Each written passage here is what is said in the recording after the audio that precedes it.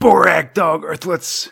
You might be noticing the last episode of Space Spinner was 186, and now we're on 188. We've had some audio problems with 187. I need time to fix it, so instead, we're just going to jump to the 1989 annual. It's going to be a lot of fun. We'll have episode 187 up next Monday, followed by 189. It will all make sense, I promise. Let's get to it. Splundig Verthrig.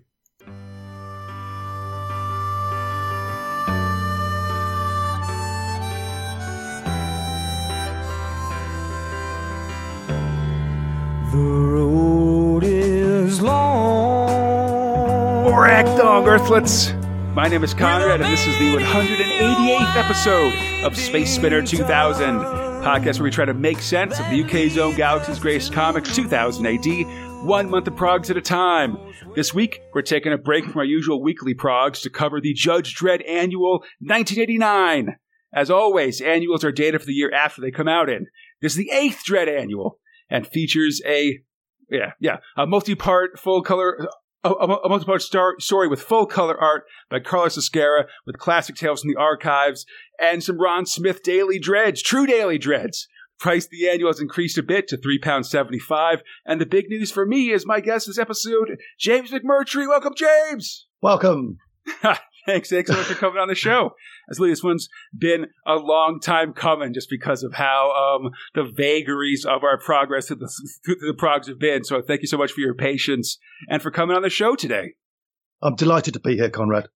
Oh, thank you very much. So I was wondering, before we get started, if you could share your 2080 history with us. Well, I would have been an action reader in the 1970s. When it came out in 76, I was 8 years old then.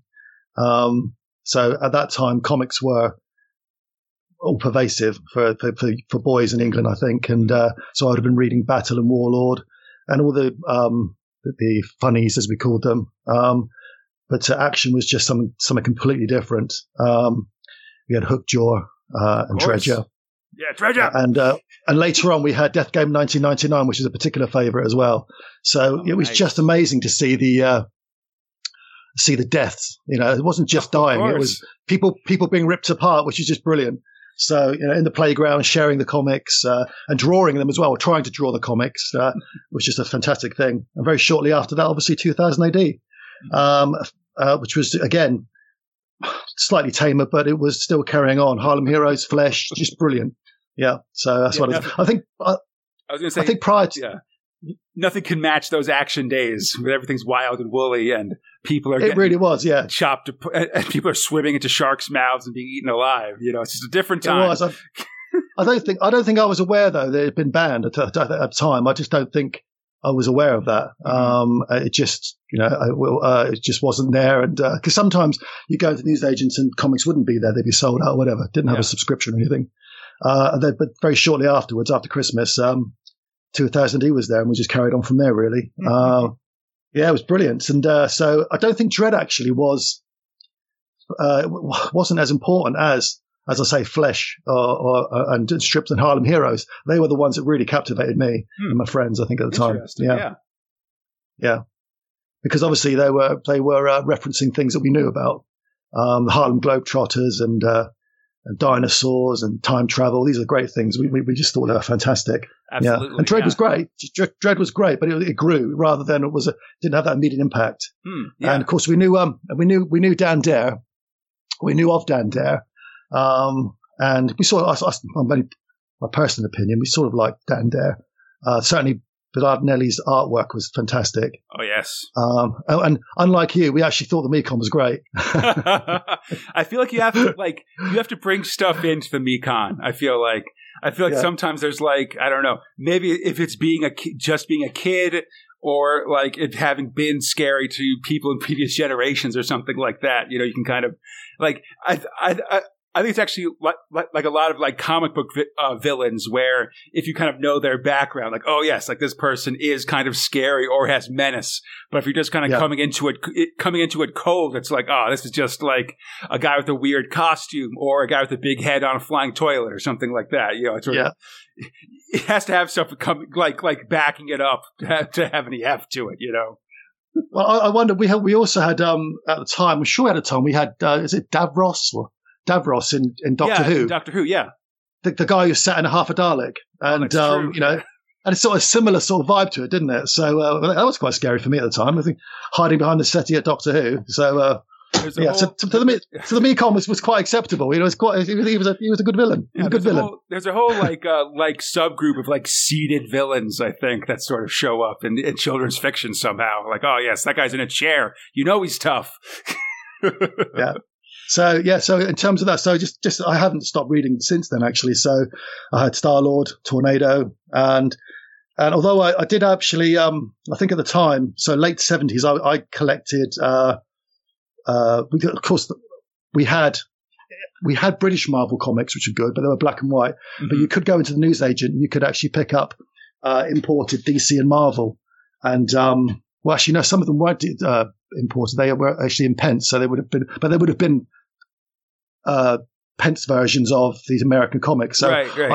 I remember collecting at the time Fantasy Masterpieces, which were reissues of the Silver Surfer. Mm-hmm. From the late 60s. And that had a real impact on me. I thought they were fantastic.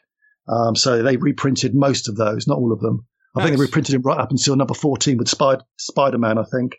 And that was fantastic. But that was really my only real foray into American comics, apart from obviously, you know, the UK black and white UK Marvel collections you could pick up anytime.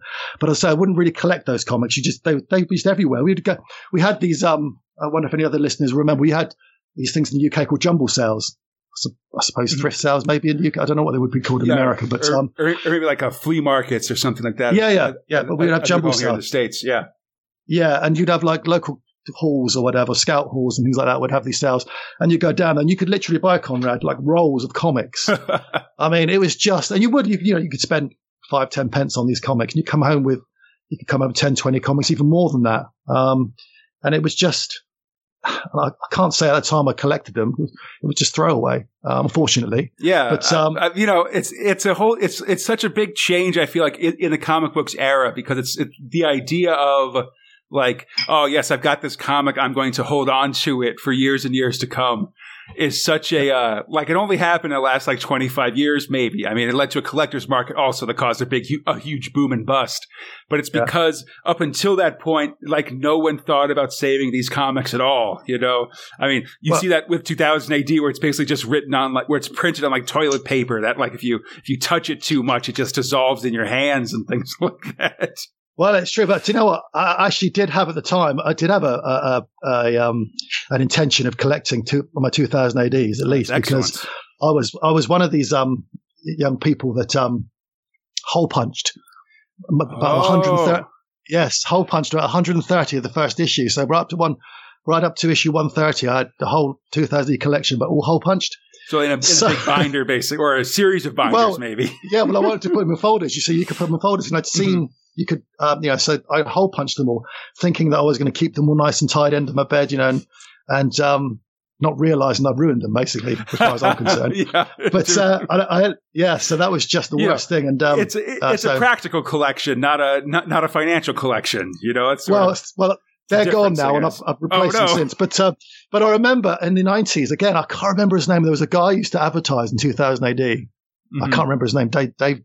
I can't remember his name now, but he was fantastic. I bought a load of comics from him at the time, and he used to send us a little flyer, a little leaflet with all his stock in there, and in the corner you would have punched copies. So he'd have and I actually felt really good about it because I thought to myself, do you know what? I'm not the only one, because I felt bad for years. Yeah. You know, that I'd actually ruined. So, because I stopped I tell you what, I stopped at the one where Dredd is holding up the ship that comes off the Black Atlantic.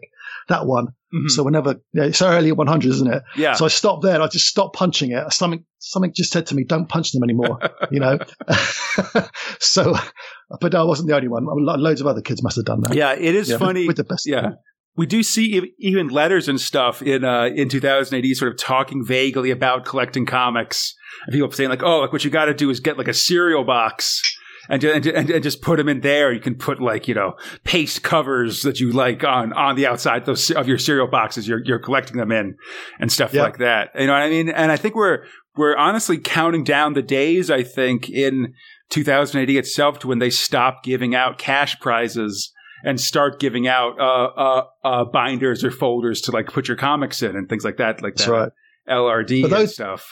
Yeah, but those folders that they would advertise, they were so inhibitively expensive, I think, for most readers. So they look great, but you couldn't be buying those unless you're well off. Yeah, it wasn't happening. So yeah, got a DIY. That's the key. So it was, yeah. So if you were collecting, then I guess you got these annuals as you were as they were coming out and stuff. Well, actually, I didn't, because annuals, unless you got it for Christmas, they were quite expensive. Yeah, well, that's true. Yeah, anyway. Yeah, so, definitely compared to weekly. Yeah, they were. Yeah, so I remember getting the first annual. I actually got the first annual at school. At a school had a little. It was the Blue Peter bringing buy sales. People might remember that. And so people brought in. You bring in something, and a friend of mine bought in the 1978. 2000 annual, and I picked it up then, so I was delighted with that. I've still got that one, actually, and I didn't hole punch it, you'd be pleased to know. So it's hard to hole punch the hardcover, come on. So exactly. I'm going to hammer a nail on that one. But no, so I got that one still. But but after that, really, I mean, I would pick up some of them, but again, it was the expense. But a lot of them I would collect. I collected later on. So this one we're looking at today, I was 2021 at this point, and as I said, I was married and had a child by then, very early in life. Sure. So I would have picked this one up, as I say, later on in the 90s, I think. And so it's an interesting one, though. One. I've definitely had some interest, like just hunting these down on eBay and stuff as we sort of come to them. It's been fun. Like I've really enjoyed picking these annuals up. I feel like I don't know if I have the shelf space for an actual 2000 AD collection. But these like a bunch of annuals on the shelf look quite handsome with their hard covers and things like that. I'm stoked to have these for sure. They do. I'm at the stage now where I've got something like 20 boxes of 2000 ADs and Judge Dredd magazines and annuals, and and I think I've gone digital recently. So it was every year for the past 10 years I've been saying I should, but this year I've done it, and.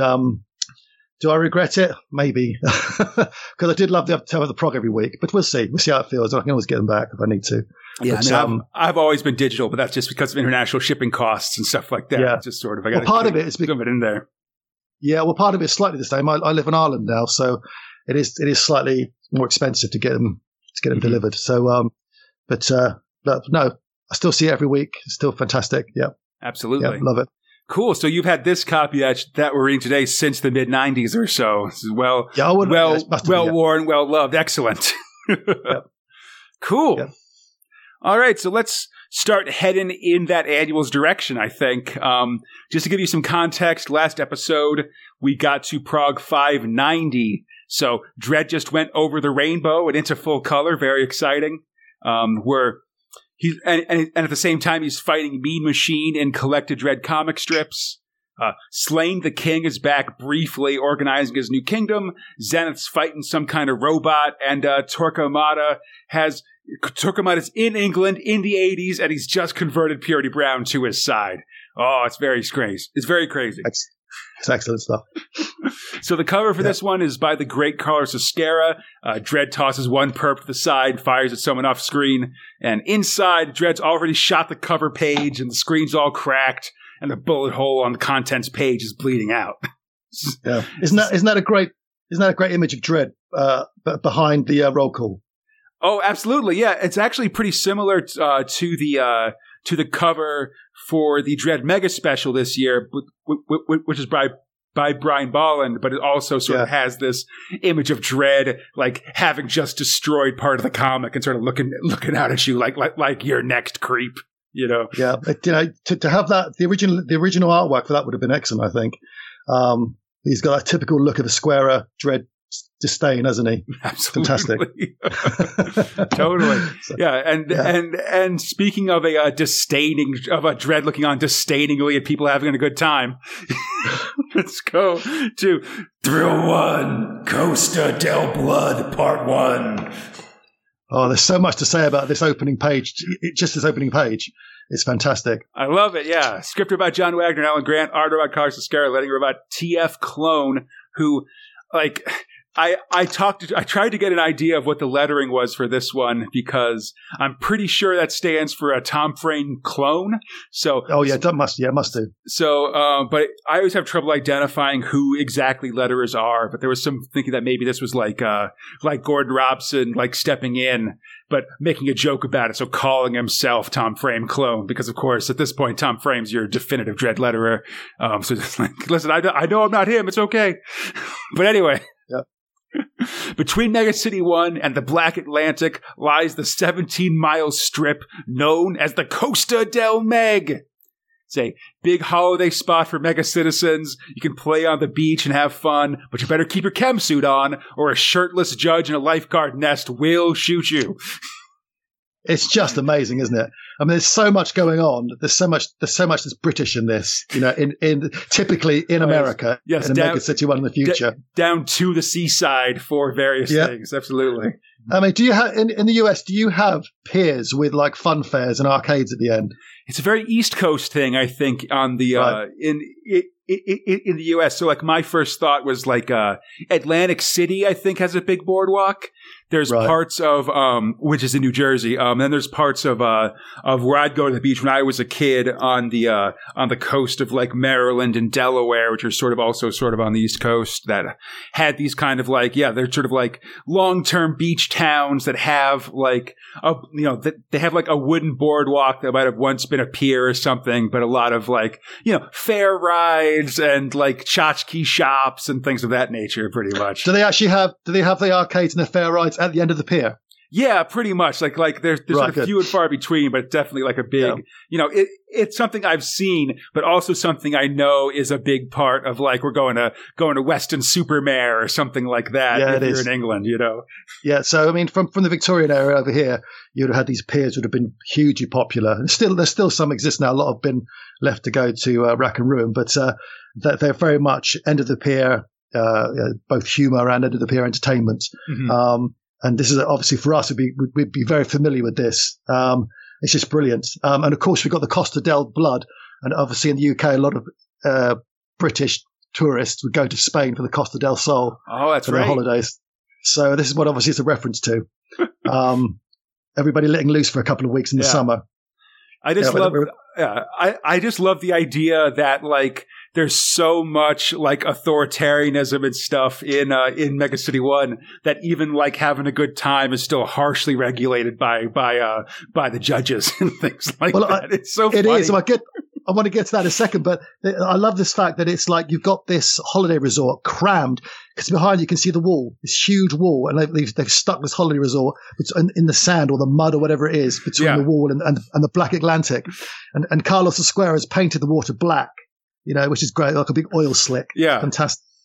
And the fetid waters of the Black Atlantic. And you've got people there in hazmat suits building sandcastles and trying to go for a paddle. It's just brilliant. But my favourite part is you've got the Judge Dredd and the lifeguard tower. Or not just a Dredd, it's it could be Dredd, couldn't it? It's a judge for sure, yeah. But he's but he's wearing the helmet, but he's shirtless. Like he's just like he's totally Baywatching it, like, but still with the gun, with the helmet, like telling people what to do and stuff. It's excellent. No, there's no skin cancer, is there, in the future? You must be wearing Factor 1000. It's just absolutely brilliant. Right, I mean, zip up your chem suit, citizen, and he's shooting her feet, and it's just. And I love the way as well the chem suits are all multicolored, like pajamas. Right, right. They're special holiday chem suits, for going out there, Yeah, and scums up. It's just so good. Definitely. Oh dear. Oh, so good. Zip up your chem suit, citizen. The water's lethal. Yeah. Do you know what? So actually saying that, some of the waters around places like Blackpool, and I can imagine they're pretty grim as well. So, sorry, anybody lives in Blackpool. Yeah, it's true. Yeah. The city's a massive fair rides. There's theaters, clubs, and citizens could blow off steam for a few weeks. And to facilitate that, even the judges have some tolerance, which we see Dredd like knocking a drink out of somebody's hand, like no drinking on the street. And he's like, I thought you're supposed to give us an easy time. Dredd's like, that's why I'm not running you in. Like, they'll just beat you up instead of tossing you into the cubes if you like have a minor infraction.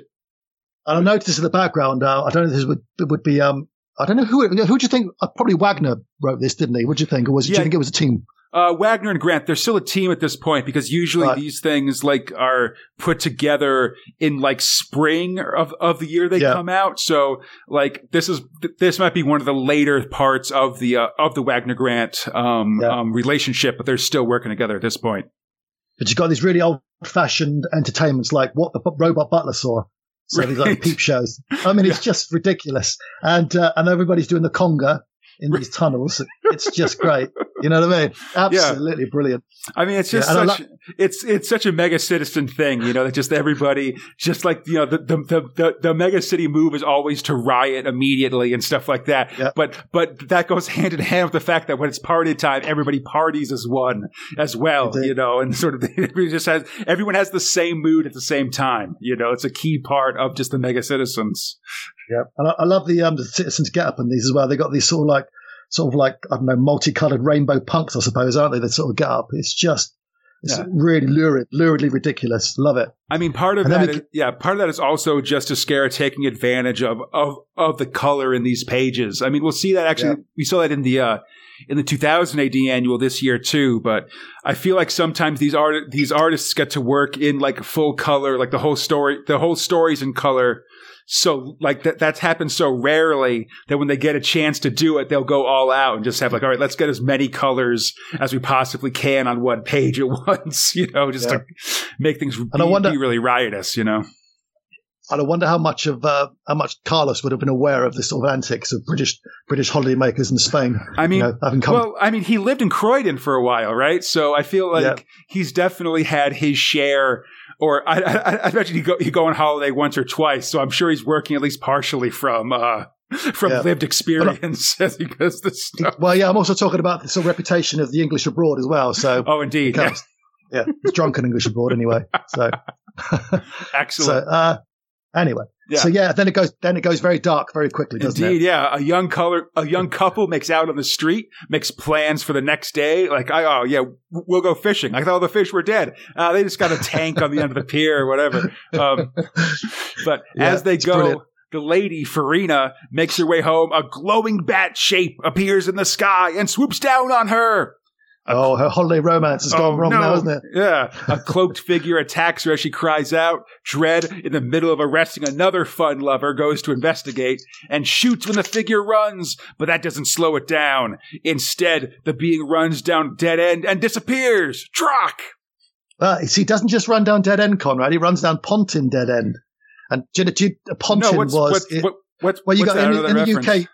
Yeah, you had two holiday camp franchises. So in the UK, holiday camps were a big thing.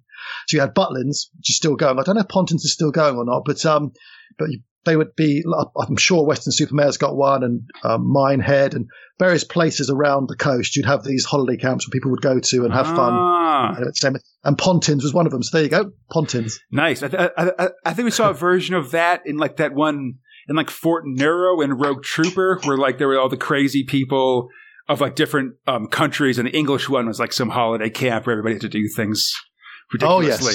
Oh, yes. Horrible, yeah. So and Dracula himself, he's very Fiends of the Eastern Front, isn't he? Oh, absolutely. This is super Fiends. So Dredd calls an APB out on the shadowy figure and goes to check on the body of Farina, but finds no heartbeat. Dredd calls in the murder and sends in the forensic squad. We got a blood freak on the loose. To be continued. Very good. Very good. Excellent. Yeah, exciting stuff. We're getting ready. We'll complete this one in this annual, but just a fun start of establishing this ridiculous holiday atmosphere. But then to that fun comes darkness. Oh, it does. It does. And speaking of dark and secluded spaces, let's go to Thrill 2, A Cube of My Own, Quotations Update, LA Lawman, and Profile John Wagner. So filler time. All right. I mean, it's not all bad filler, but it is sort of, when it's not comics, I'm kind of like, all right, guys, like, here we go. So first there's go ahead. Sorry. I agree with you. I don't think this is bad filler at all. I think it's not bad. It's not bad because it really does. These give you a really good insight into what our favorite our favorite creators. Yeah, definitely. First, we have a pretty good interview with essential Dread artist Brian Bolland, who's being interviewed by Dominic Wells. We learned that Brian's currently working on The Killing Joke with Alan Moore, and we see his studio, which I thought was interesting because it's like cluttered with his own artwork and different curios and stuff. Brian talks about his art style. He contrasts it with people like Kevin O'Neill and what he's doing with Sponges for Martial Law currently. And Bill Sienkiewicz, who I think I mostly know from like the New Mutants and things, but also did some Dread, some covers for Titan editions of Dread. And he talked about this one cover image that I tried to find, but I couldn't, which was this image that apparently it came with this device that had an LED light in it, and you're supposed to like turn the light on when you scan it in. And that sounds like such an interesting, like mixed media way of doing a comic book cover that I think would be really cool. Well, not being honest, I was most interested in just Bolland's method and how slow he says he is. It doesn't surprise me because whenever you saw Bolland in the prog, you even at a young age you realised there was something really special about his artwork. Definitely, it was so meticulous and so precise in the way it was drawn. And it'd only come in like spurts, basically. Like you'd maybe get like nothing for a year, and then like Judge Dredd or Judge Death Lives, you know? Yeah. And then nothing for a year, but then like those final parts of Blockmania, for instance, that sort of end so awesomely with like Dredd calling out the entire city and things like that. It Just really amazing stuff. But I like the well-chosen images we got. We got Judge Cal there, and we got the frocked judges in the background, which are fantastic, and Judge Fish as well, which is always good. Yeah, and we've got for your information, Conrad, we've got the real Fergie there. This is Fergie, how it should be. Right? Yeah, exactly. not some 90s imposter. Oh no. One thing I thought was really funny, he said that he pointed out he's got a bunch of anatomy textbooks in his studio, because apparently he spent so much time drawing Dredd and the citizens of Mega City 1, who all wear like elbow and knee pads, that he forgot how to draw elbows. So he has to like look back on them for reference when he had to draw non-Judge Dredd related things. So that everybody else just covers them up. So I'm just waiting for knee pads to actually see one day people, young people wearing knee pads. You think it's arrived? Oh yeah, no. Listen, that's going to be one of those. That's like, second only to a lightsaber. I think is an indicator that I've moved into a fictional world. I think it's everybody wearing fancy knee pads and elbow pads for no reason. Exactly, but you can see it. I can actually see that. I can imagine that would happen. Well, yeah, you just think about like there was a character in the annual, the Knee Pad Kid, who spent his whole time designing and upgrading his knee pad, and this whole life just walking around showing it off. Like I could see a YouTuber or someone on Instagram doing something like that with a knee pad in the not too distant future. And I can distinctly remember as a child. Trying to draw like so many of us just tried to draw from the comic, and all my characters would have knee pads and shoulder pads. Oh yeah, it's easier, Everybody, exactly. Everybody had knee pads and shoulder pads. They had to have that. It was there you go. And they all very Mike McMahon as well. So everything was too big, yes. So it's brilliant. Yeah, those giant boots, absolutely. Yeah. So next we get some quotations from Dredd compiled by Michael Butcher. This one's picking up from the 1987 Dredd annual. And go ahead. No, I was saying I picked out a few, but carry on, Conrad. Oh yeah, I was going to say I really liked how a lot of these quotes are from both Letter from a Democrat and the Revolution storyline. A lot of like calling the judges fascist or that they're oppressive. Saying like this isn't over, Dredd. Like the people will be free and stuff, which I thought was really great sets of Dredd quotations for sure. They really are, and what it shows me is how brilliantly written everything is, especially by Wagner, and Grant. It's just the comedy and the irony of everything. It's just so good. And as a young person, you're feeding on this. And I do genuinely think that 2000 AD shaped so much of my thinking as a kid. It really did. Just by reading some of these quotations, even though they were later on. So I think, for example, 460 there. Where is it? let this be a lesson to you, citizen. Democracy is not for the people. I love that. Do you know what I mean? Yeah. I mean, it's old hat to us now because we know the context, but it's just brilliant at the time. What was 480? So 480 was, there's only room for one bully in this city, creep. Me. You know? That's excellent. There's a couple more. That's 483. What was that one? It was, I'm a judge, loudmouth. Harassment's my job. You want some? But that's, I thought that's a very English thing. You want some? You know, Right. so very good. I don't know if would Americans say that? You want some? A little Do they say bit, that? but it's more like They- you want a piece of me or something like that, Yeah. you know. But Yeah. that does have kind of that like a hello kind of like English cop kind of sound, you know. Yeah. And a couple, just two more. There was our prime duty is to protect the citizens. If anyone shoots them, it's going to be me. So I love that. And then the last one was, I thought was really good. Oh yeah. I'll say this for you, Renderkill. You might have been a great pit rat, but you'll make an even bigger, better burger. You know what I mean? Yeah. It's just, I love that one. you know what I mean? It's just, that's a typical funny Dredd line, isn't it? A throwaway line. Absolutely. You know? Yeah, brilliant. Love that one. So yeah, the quotes were good. I like that. Yeah, it's fun. It's fun to bring it out. Like, my only complaint is actually that a couple of these are misnumbered because I think a lot of the Revolution ones, they say they're from like Prague 431 instead of 531 and stuff like that. Like, it's sort of small error, but that's how it goes, you know? After that, we're onto a big section of fan art. We recently saw actually the winners of this contest in the Prague, an art series that was kicked off by fan art by future Judge Dredd director Danny Cannon about Judge Dredd movies. Some of these are fantastic. Do you know which one of these won? The winners were in the Prague, so these ones are all runners up. I forget which one. Oh, sorry. Yeah. Sorry, I see it now. Yeah. Oh. Yeah, no, it's been but they're good. That first one is excellent, isn't it? A lot of these are really great, and I also just really love when they put like credits in the posters. You know? Oh yes, yeah. These are my I just like knowing a vague amount about movies. These always really crack me up. You know, this idea of like Steven Spielberg directing a De Laurentiis group film. You know, like things that are like Mel Gibson. Yeah, I don't know if these would team up. Yeah, just Dredd being portrayed by, I believe there's Mel Gibson, Dolph Lundgren, Burt Reynolds, Harrison Ford, and Clancy Brown. So I'm just thinking about like, oh man, like, the Kurgan would be a good Dredd, I think. Like, I feel like he could pull it off. Like, I don't know. Do you know what? Yeah, she could, couldn't he? Yeah, she could. Yeah, so I see that now. Yeah, I feel like he could be an elder judge nowadays. You know, like I feel like this is coming together. You know, I think Burt Reynolds would be the worst Dredd. Like, I don't know, just because. Yeah. I think like he's too lighthearted. You know, he can't do that like Burt Reynolds laugh as Judge Dredd. Like, no, that's no good. You know, he's got to be the bandit. He can't be Smokey. You know what I'm saying? I'm not sure. I'm not sure Reynolds could ever have been Dredd. No. Not even in Deliverance days. So. Yeah, it just doesn't play to his character. It doesn't play to his strengths, I think, to have your real serious Burt Reynolds. Yeah. So, I mean, I'm probably like everybody of our time. Dredd was always Clint Eastwood. So that's what he was originally. Sure, for us anyway. I know that's always been the steady one for sure.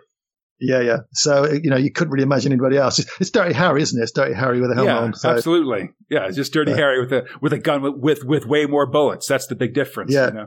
Well, I'm actually looking at the last one, which is really good posting. You'll say it's got Clancy Brown there, but Rutger Hauer as well. Who sadly died recently. But I wonder who would play, you know, what he would play, you know, so what this person was imagining, or they just sort of fantasizing they'd be in the film. So. I feel like it'd have to be like a villain, of course, because Rutger Hauer, that's like, man, he's a top 80s villain for sure. Yeah. And James Cameron as well has directed that one. Very good.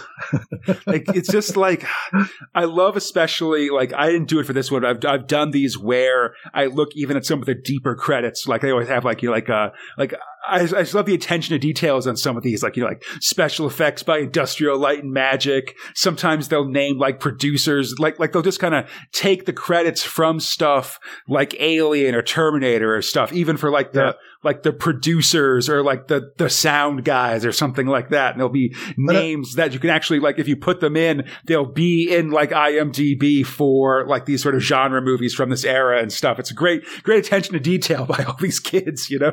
It really is good, yeah. But also, probably the best part is that in the one on the second page there, which is this particular movie, directed by Dickie Attenborough, but with who is actually starring? It's I can't quite make it out. Charlie Bronson Charles nice. Bronson, Clint Eastwood's in it, Dustin Hoffman. Basically, they've listed all the film stars, but with Arnie Schwarzenegger as Dred's chin. That's right. And Sylvester Stallone as Dred's knee pads.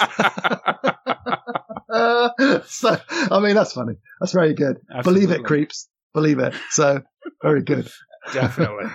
They're all good. They're all good. Yeah. Do you know what? If they're the runners up, though, so I can't, without looking at the original progs, the winners must have been fantastic because they're really good. Yeah, I mean, really I think like there's a pretty high standard in here. Actually, I feel like everybody sort of got inspired by this one. And film posters are fun to make generally because it's a big Dredd glamour shot, and then doing all this like thinking about casting and things like that. I mean, that's something that always motivates people on the internet. I believe is just saying like who should star in this thing and stuff like that. Yeah, definitely. Yeah. So finally, there's a profile of a Grandmaster Dredd author, John Wagner. He lists his top 10 favorite films, comics, TV shows, cars, and books. We recently went over the Full Metal Jacket story in the prog, so it's cool to see like One Flew Over the Cuckoo's Nest in both books and movies here, just sort of showing that like, you know, he's putting his money where his mouth is in terms of things that he likes. And I do appreciate Wagner's restraint in listing only 3 of his own works in the favorite comics section. Yeah, and also placing 2008 at number 7. Absolutely. But I think he has I know he's got like Outcast in there, which he wrote with Alan Grant and things like that. Yeah. Very good. Yeah. Always the right time for self-promotion. You know, I think. And I notice how he likes his favorite TV shows. He's got American football at the top there.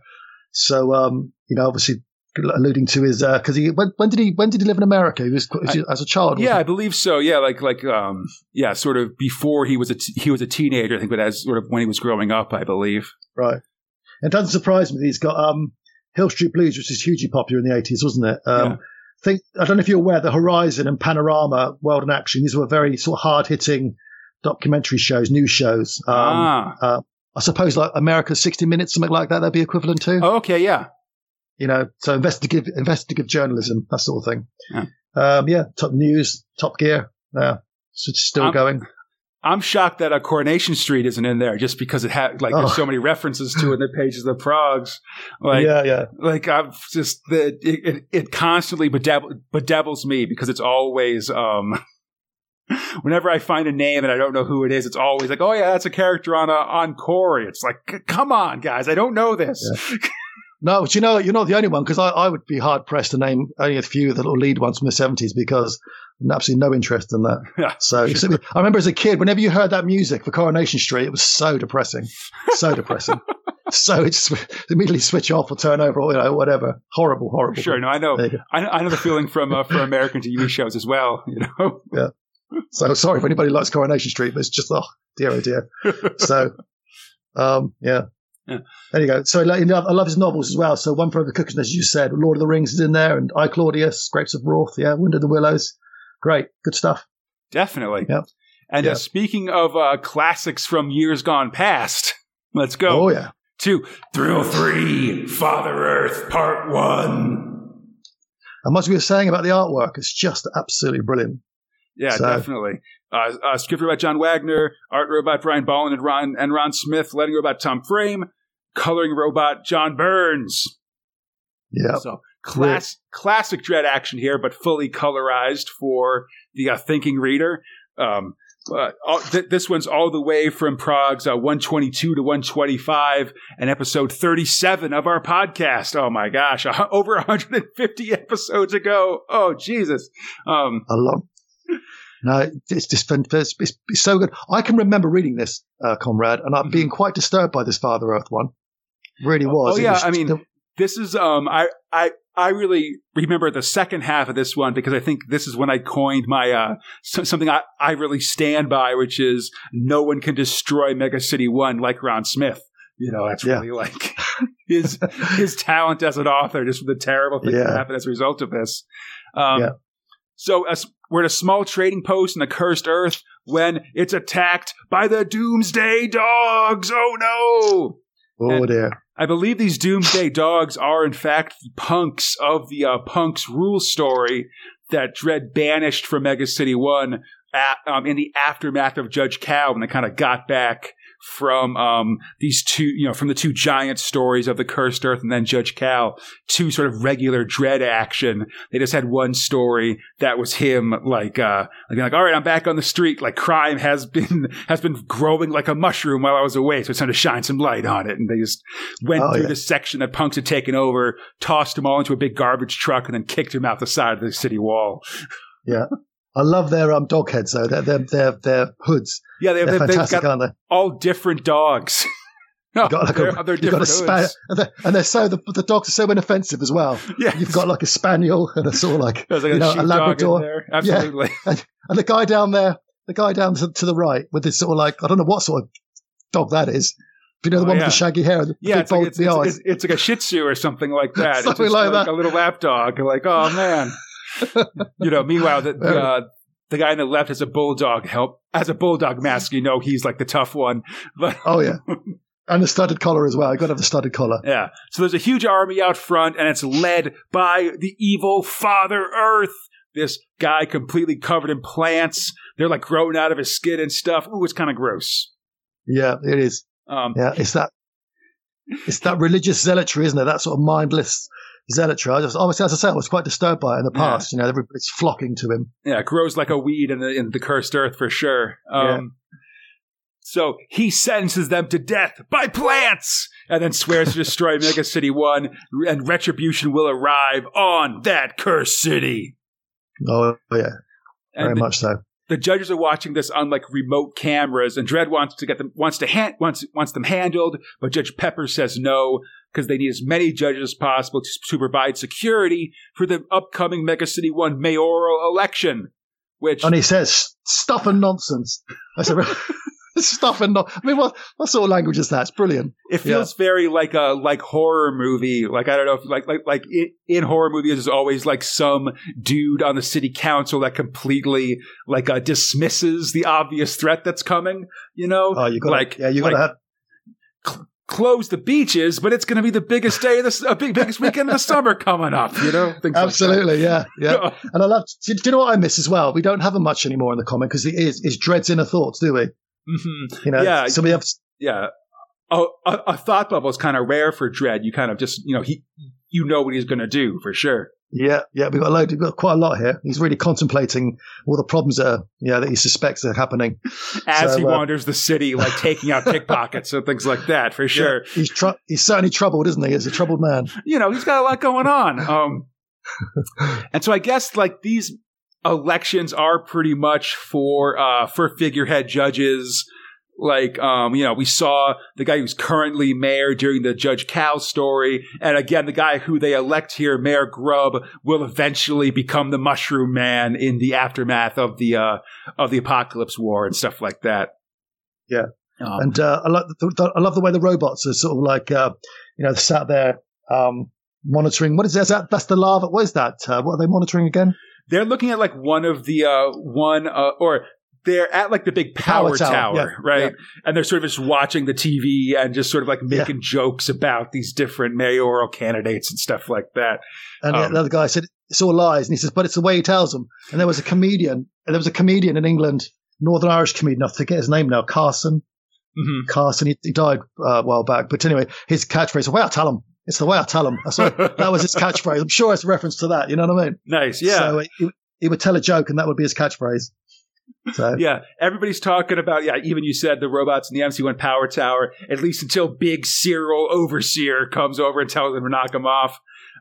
The tower's at the top of this big bore drill that gets a geothermal energy from the Earth's core. It'd be a disaster if something would happen to it. There's no way that would ever occur, and unless the guys in robes getting the tour turn out to be devil dogs. Oh, they are! Oh no! Oh dear. And of course we've got some robot death there as well, which is always acceptable. A robot's being decapitated, which is okay. Low calorie, it's a robot. No one cares. It's fine. So they plant explosives on the drill and prepare for a giant volcano to open up on Mega City 1. Oh no. And do you know what? Look at that head at the bottom of page 24 there. The Dredd head at the bottom. Mm-hmm. You see that loads of times, haven't we? I mean, like Ron Smith, famously is the guy that sort of set a clock and drew as much as he could for each page, right? Or I don't know, I guess like I don't know if Ballin is the same. I think we're still in Ballin at this point, but you know, I mean, Ballin, listen, he sort of knows how to do something, so he'll reuse an image if he can. Like, he's a busy man. You know, it's good time. Yeah, no, I love it. Especially for iconic stuff like a straight on shot of Judge Dredd or something like that. You know. Yeah. It gives you a sense of familiarity, though, as a kid. I think you see this, definitely. and it really establishes them. Yeah, consistency. Yeah, and of course, Dredd straight in, and they've got no chance when he turns up. No way, yeah. The Doomsday Dog attacking the lava pipes. Dredd just leads a patrol. They go up the side of the power tower to do it. It's pretty awesome. Yeah, they immediately take them out before they can set up their explosives, and all is well. But Dredd's worried they've got some other trick up their sleeves, especially because when they go looking outside the city, Father Earth seems very smug. He does, and I love the way he's got the two girls, the two sort of like, you know, young girls are there just trimming him with their garden shears. Very good. Yeah, watering him, pruning him as necessary, things like that. Oh, dear. Dredd tries to run them off, but it's no good. And inside the city, the election nears. Everyone in Mega City 1 will vote by home video panel, which we'll see later in the years as well. And they'll do it all at the same time. And Dredd realizes that this will cause a massive power demand. And it'll activate the auxiliary lava feed pipes. Oh, dear. As it's happening, the robots go to check these pipes, and they definitely do find bombs in there. They try to move them as Dredd tries to stop the vote, but it's too late for both. The bomb goes up, and the power tower explodes in a massive urban volcano. Oh, magma's up. Oh, it's so awesome. Just a couple of really good bits there. I love this. I mean, it's so well done. We go back a bit there. Yeah. When he goes out to speak to Father Earth. Mm-hmm. And I love the way he sort of draws up on his Lawmaster and he sort of splashes the mud in his face. You know what I mean? It's just like, and then you see him surrounded. He just doesn't care. He's surrounded by these hordes of Father Earth, minions, isn't he? Dredd himself very, very confident about his ability to handle this entire crowd. You know, he's fine. Exactly. He's got the bike. You know, he's not. There's no real problem. You know, not at all. Not at all. He's not. And I love this. Another reference here. You see the guy in the election, the City Hall squad room, right? The guy there with the glasses. I'm sure that's there was a political sort of commentator or host who used to do the elections called Robin Day. I'm sure that's him. Yeah, he was a very young version of a guy called Robin Day. I'm sure that would be him as well. So very much a British reference there. Nice. Yeah. These TV guys do show up from time to time. I remember like in Judge Cal where Walter went did the talk show circuit and stuff for sure. Yeah. Yeah. But he would do all the general elections and stuff, you know. So, yeah. Excellent. Yeah. So big cliffhanger for Judge Dredd at this point. And in the comics, the tagline was like enter the Holocaust Squad. And I'm bugging to mention that again because I love that term. And also we've got on this one, we've got is it the first mention of Barney here? I know it's obviously a reprint, but is this Barney's here, isn't it? I'm sure. I feel like it's the city. Yeah, they definitely talk about Barney. I feel like we might have seen him previous. I forget if the time when Barney granted everybody's wishes in that one block, if that happened before or not. I forget off the top of my head, I must say. Yeah. No, it's fantastic. I love this bit as well.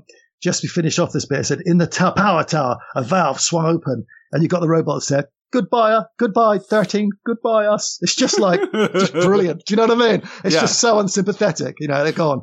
And is this the bit where no, that's later on, where the woman falls through the crack. Oh, that's great. Yeah. Yeah, we'll see that later. That's really good. Yeah. Yeah, and then they're vaporized. Definitely.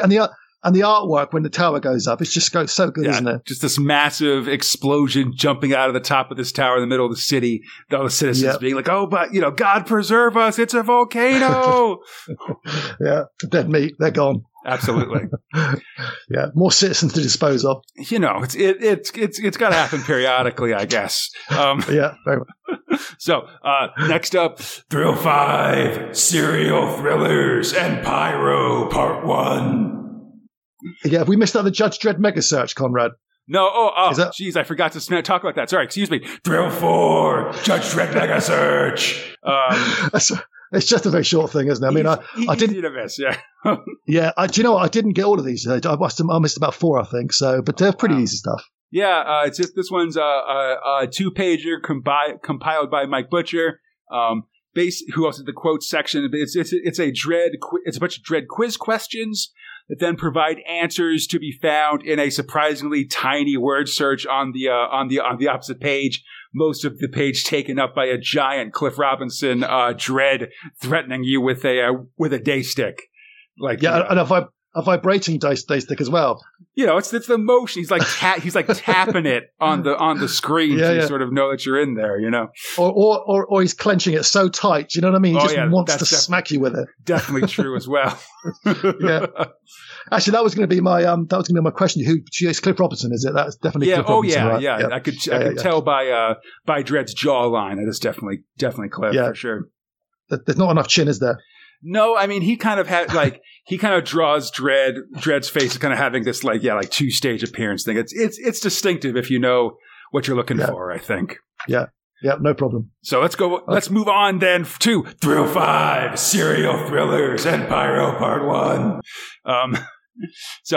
Script robot, Alan McKenzie, John Wagner, Alan Grant, art robots, Ron Smith, learning robot, Tom Frame. So first we have Serial Thrillers, and I'm mixing this in because it's basically from Alan McKenzie. I don't know if this is in his book, but he wrote basically a 2-page discussion of cop comics and newspaper comic strips. Right. He talks a lot about Dick Tracy, which does have a super violent history. I sort of, through this comics blog I read, have followed the adventures of Dick Tracy a little bit in the 21st century. And even that newspaper comic has featured like bad guys being eaten alive by rats and other things like that. Like it does get fairly violent. Nice. And didn't we have, I don't know when it was. What year was the Dick Tracy movie with Warren Beatty and Madonna? Yeah, that must have been, I want to say, like 91 or 92, I want to say. Right, get out to this. Okay, yeah. So it wasn't far after. So obviously he was in the sort of like public consciousness, wasn't he, at this point? Yeah, I feel like it, along with Judge Dredd, were all sort of like, Dick Tracy 1990. They were all sort of like knock-ons from that first Tim Burton Batman movie, where we sort of had these initial first stabs at making comic book movies that sort of hit and miss very much in this era, but sort of laid the groundwork for the hellscape we currently live in. Or I don't know. Yeah, I mean this not too bad, but yeah.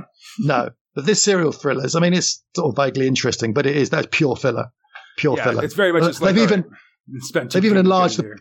Yeah, they've even enlarged the print just to make sure it goes across 2 pages, haven't they? So, yeah, a little bit of a oh man, like this essay's due tomorrow, and I only have and I have 1.5 pages, and I need 2, so let's kind of. What if I put all my text in bold? Like, ooh, all right, no one's seen that before. Like, I'll be fine. In bold, and this makes put up to 16 font as well. Yeah, that'd be great. Exactly. So let's get to these Daily Dredds. This one is the second story of the Daily Star Dredd strips. We saw the first one of these stories in the 2000 AD annual 2 episodes ago. The third story was in the Dredd Mega Special earlier this year, and we're currently reading the 4th story in the prog. So they're really just sort of jamming these out now that they've sort of gotten access to them, it seems like. And this one ran from April to July 1986. I mean, it's just straight away, Ron Smith was just so good. Oh, absolutely. Yeah. I mean, it's amazing thinking of just like each one of these strips like would have been just on its own in the newspaper. So it's kind of interesting to see like how you sort of get along with sort of, it's interesting to imagine just sort of just seeing any one of these strips and like the action it's got.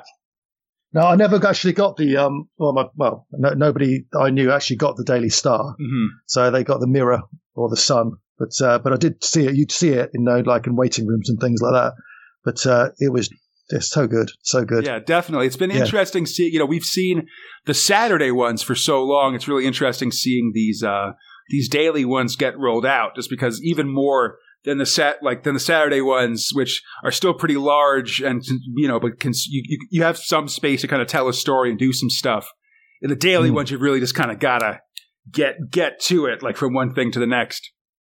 I remember picking up the collected editions. Who was the Titan? I've got them here somewhere, but I've just been blown away by the storytelling in it. It's just so well done. I know Titan did one, and there's a newer Rebellion version that has them sort of collected into 2 books, and they're both really fun. But so we get started. It's 2100 hours, the start of the Graveyard Shift in Mega City 1. And this one has a lot of elements of that classic Graveyard Shift story as well. This sort of the constant deluge of crime and Dredd just being part of like one part of that storm as it goes. There's disturbing. Go ahead. No, you carry on, and I'll just drop in there. Sure, yeah, please.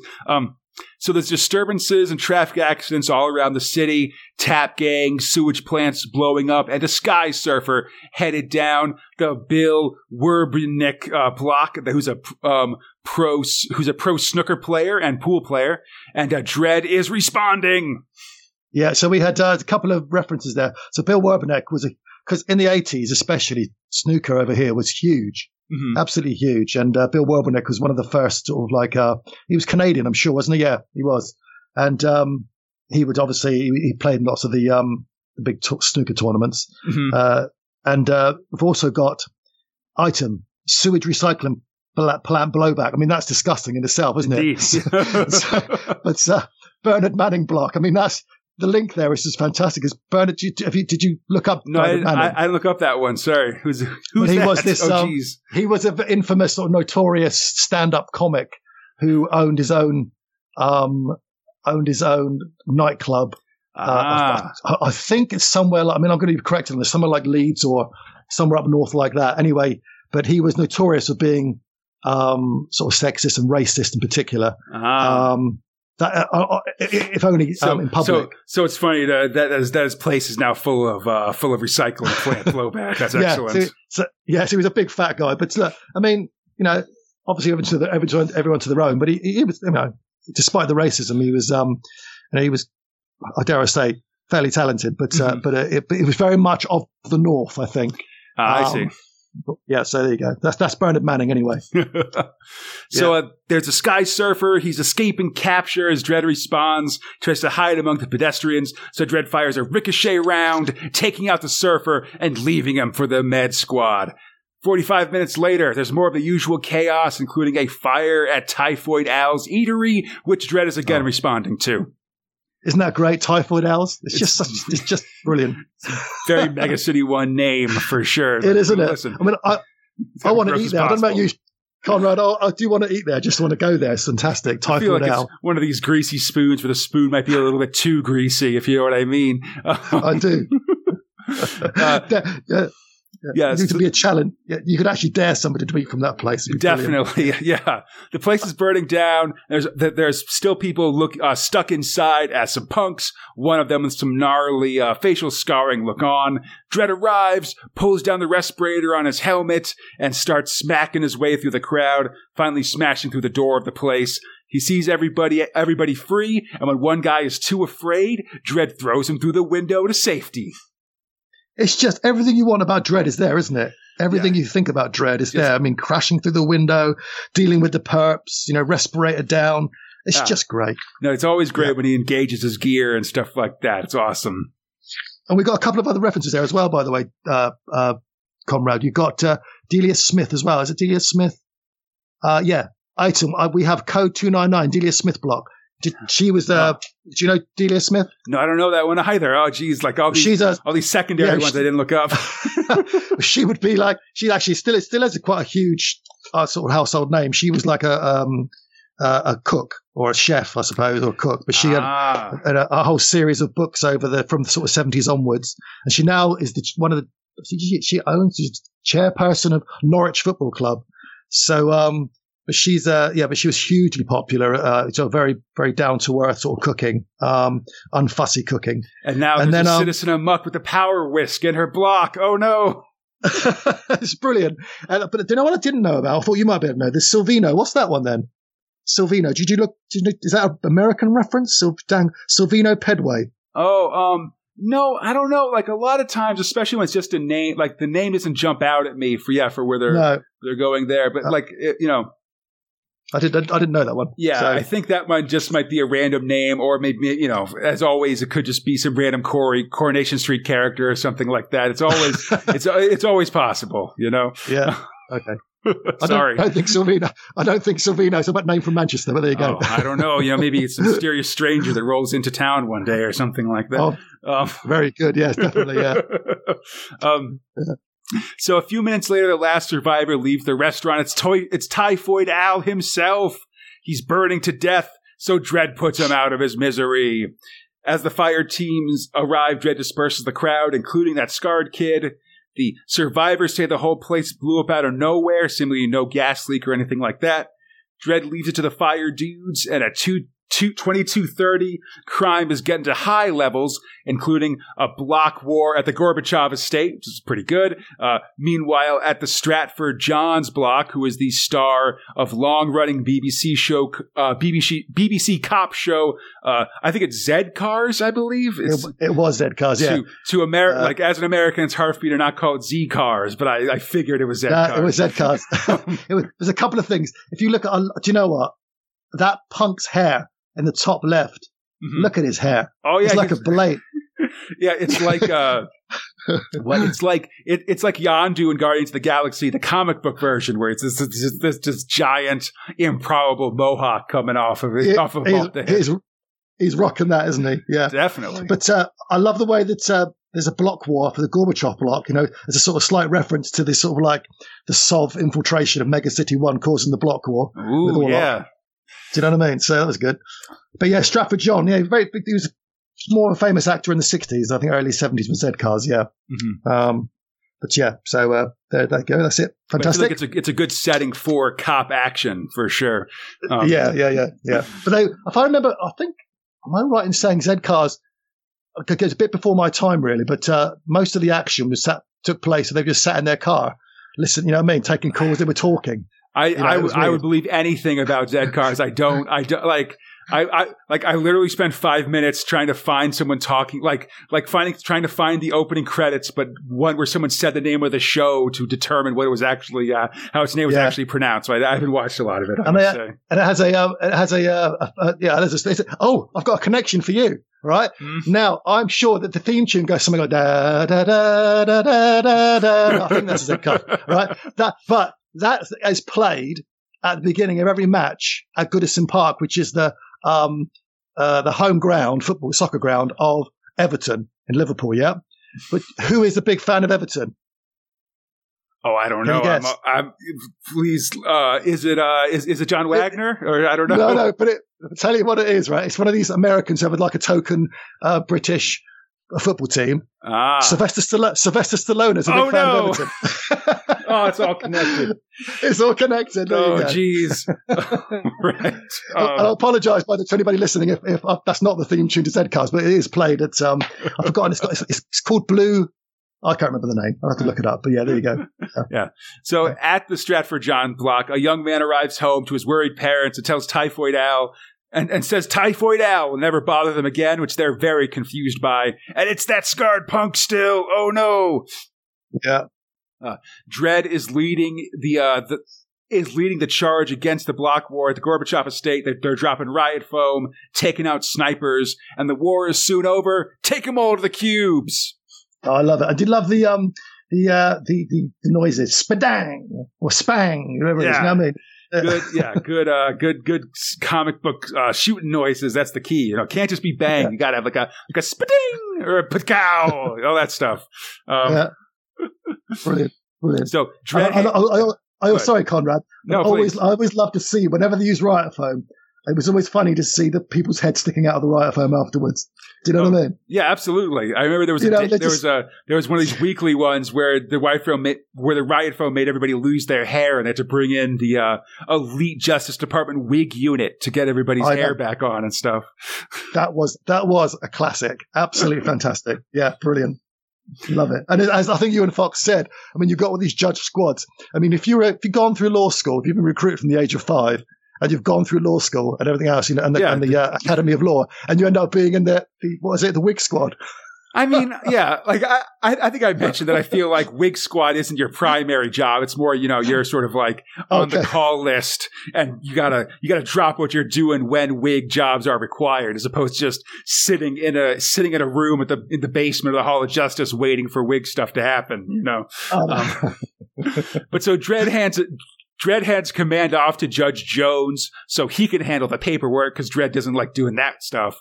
And back at Stratford Johns, we see the kid burning stuff again. His parents are worried. They decide to call the judges, but before they can, this kid, Gord Umber, confronts his dad and sets fire to the phone with his eyes.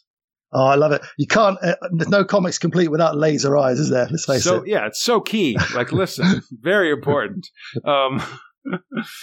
He says he can't trust his parents to turn him in, so he burns them to death. Dredd calls in that the eatery fire must have been the work of a pyrokinetic, and Control has 171 known pyros on file. Dredd goes to check the closest, Roop Steinley of the Arthur Brown block, who's this flamboyant singer-songwriter. And we've got this rather suspicious look. We've got have you noticed, by the way, the two of the other judges, they've got facial hair. One's got this goatee and one's got a moustache. It's not good. I mean, well, listen. Dredd won't be happy. Yeah, judges with facial hair, that's Dredd's thing. That's not like a Justice Department thing, Oh, and he's called Garibaldi, one of them as well. Garibaldi. Yeah, but I do Italian think revolutionary. I do think it helps. It helps tell them apart at the very least. It does, doesn't it? Yeah. No, we're dealing with different judges here. So he finds Roop Steinley, and he's working as a volunteer firefighter. Says, "Hey, it can't be me." They check a few others, but finally, as you said, Judge Garibaldi finds Gord's parents dead, charred corpses. And it seems and we learned that Gord was partially lobotomized to try to cure his abilities, but it didn't take. No, and also I've just picked up another one here, Conrad. This is an amazing one. I'd missed this one going through. 2252 hours, Arthur Brown block. Now, do you know who Arthur Brown was? I don't know if I remember that one either. Oh, you're catching me here. No, so I've only just picked up myself. It's the late 60s, the crazy world of Arthur Brown. He was a fire. I want you to burn. Do you remember that song? Oh, yeah. I know the song, but I did look up, and he's this singer-songwriter who had the Arthur Brown experiment or something like that. That's right, yeah. So he was this crazy guy, and he'd wear this like a hat or a cap with like these horns coming out, and he'd fill the top with lighter fuel or something and set it alight and do his dance, It's great. Oh, that's super appropriate for a pyrokinetic to be living in his block, then, for sure. Exactly. Yeah, the Arthur Brown block. Yeah. So Dredd sees the picture of Gord and remembers him from the eatery fire and puts out an APB. A lot of APBs in this annual, actually. And the message goes out everywhere as Gord, walking the street, spots a nearby hover bus and blows it up with his mind. It crashes with a huge Fadoom as Gord looks on, smiling. He loves the flames. Oh, he's evil. Yeah. He's evil. Dredd just kind of casually takes on a lurker on roller skates and responds to the explosion. And at 2344, emergency squads are dealing with the fire, and some passerby spots Gord. The pyro runs, but the judges are after him. To be continued. Oh, tense stuff. Did we ever find out why? I can't remember. We'll ask that question at the end anyway. No, it's fine. I wonder what sparked him off. Excuse the pun. Yeah. You know what I mean? What actually made? I think he's just a jerk. Like, honestly, he said like Typhoid Al will never bother us again. And his parents were like, Typhoid Al, but we don't have a problem with him. We just eat burgers there every once in a while. Yeah. So it could have been some imagined slight or something like that, I guess. But excellent stuff. Definitely. And speaking of stories being continued, let's continue on to Costa del Blood Part 2. Something wicked this way grows. Definitely. Same creative team as before. A man in a rowboat has been going for 20 days with only a coffin for company. But at last, he sees the lights of the city. He talks about soon his master will be ensconced in the urban area, free of ignorant peasants and witch hunters, with a whole city at his mercy. The this hunchback walks in to the boardwalk, a coffin over his shoulder, past limbo games and places for fun. And at the same time and then later, I guess, at the 24-hour sector house, the parents of Farina are pretty bummed, and the department promises to catch her parents. The lady we saw, her blood drained in part one of this story. It's excellent. That sector house is something to behold, isn't it? I love it. It's got all this neon, it's open 24 hours for, come here for justice, all this stuff, Yeah. Brilliant. Absolutely brilliant. Arrests in big letters. It's a one-stop shop. The med judge has found the puncture marks on Farina's neck, and they just go straight Dracula about this. I appreciate the judges being genre savvy about this kind of stuff. They're like... Absolutely. They're not like... And of course... sorry, go ahead. And of course, his name's Helsing, isn't it? Oh, yeah, absolutely. Yeah, listen, Judge Helsing is quick. He's not like these other, TV shows where they're like, we found this body with no blood and 2 puncture marks on their neck. It must have been wolves or something. Yeah. He's like, listen, this is Dracula, bro. You gotta be careful about this. And Dred's like, yeah, okay, whatever. Dracula's stupid. That's not real. And I think this is pretty tough talk for a man who has literally been a werewolf. Yes. Yeah. Yep. So we see the man with the coffin. He arrives at the Jolly Perkins boarding house. The landlady, who I guess is Jolly, maybe, is questioning at first, but gives him a room, and the whole place is suddenly kind of loses its luster, I guess. Other guests start disliking the son, I guess. Things of that nature. She enters the hunchback's room and tries to unpack the coffin and finds a dude inside. Oh no! Oh, it's terrible. It's just the boarding house itself. It makes me think of some back streets of Blackpool or somewhere like that. Some really sort of damp and decrepit sort of bed and breakfast there. Absolutely horrible. Run by some woman. Yeah, who's going to, as soon as you're going out to the beach, she's going to be straight into your room looking through your stuff. Rifle through your stuff. Yeah. It reminds me, it makes me think a lot of Doomlord on Eagle. These sort of nosy landladies and things that they get turned to your side and stuff. Absolutely. So the guy in the coffin is, of course, a vampire. She's trying to kick. She's going to kick him out. She's like, I rented to one person. You got 2 people in here. This is against the rules of the boarding house. She's a woman of business. She knows what she wants. Yeah. But the vampire, introducing himself as Dracula himself, arises and attacks her. Oh my! What big teeth you have! And then she's all vampire-y and evil. Yeah. Yeah, or more evil, yeah. Yeah, using her boarding house to attract new victims. Yeah. She starts taking guests. Mm.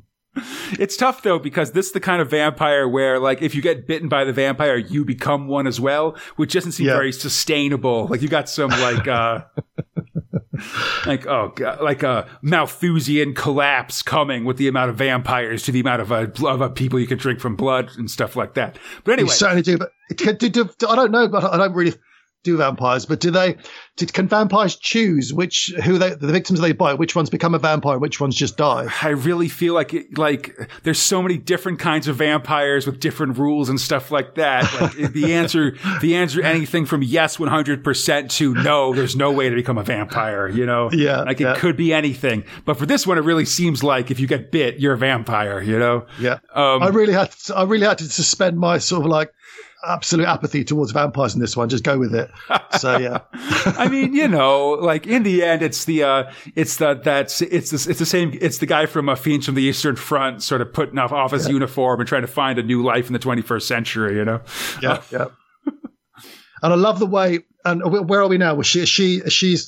Are we in the actual sector house yet? Yeah, we're back at the sector house. They're beginning to the autopsy of Farina. And there's a funny thing where they sort of notice that she's had some canine enlargement, which is they kind of, I can't help but notice this corpse somehow suddenly has vampire fangs. Anyway, let's get back to it. You'd think about a judge whose namesake is the world's greatest vampire hunter would just, yeah, just brilliant. I'm sure he's just cried vampire so many times that he's he's got to be careful not to get too crazy about it, Yeah. Anyway, as they start to do an autopsy, they realize that her heart has started beating again. And I love the way as well. Obviously, Dracula's calling to her. Yeah. But she's on the slab, dressed in this sort of like slinky dress, sort of vaguely see-through. Yes, like and surgical her hair, gown kind of thing. Yeah. And also, well, it's not, yeah, sort of, but her hair is perfectly spiked as well when she gets up. It's great. It's one of these things. It's like how, when you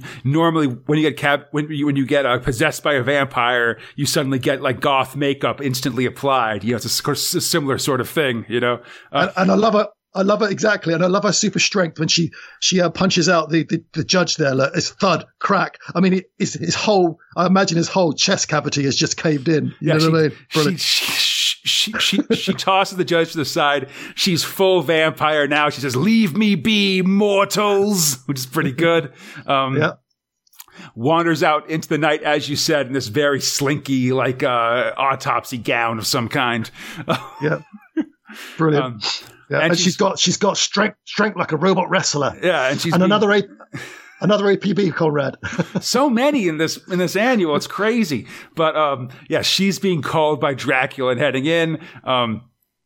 And Helsing calls it into Dread. I love this one, right? Listen to this. Simpson, hasta la vista.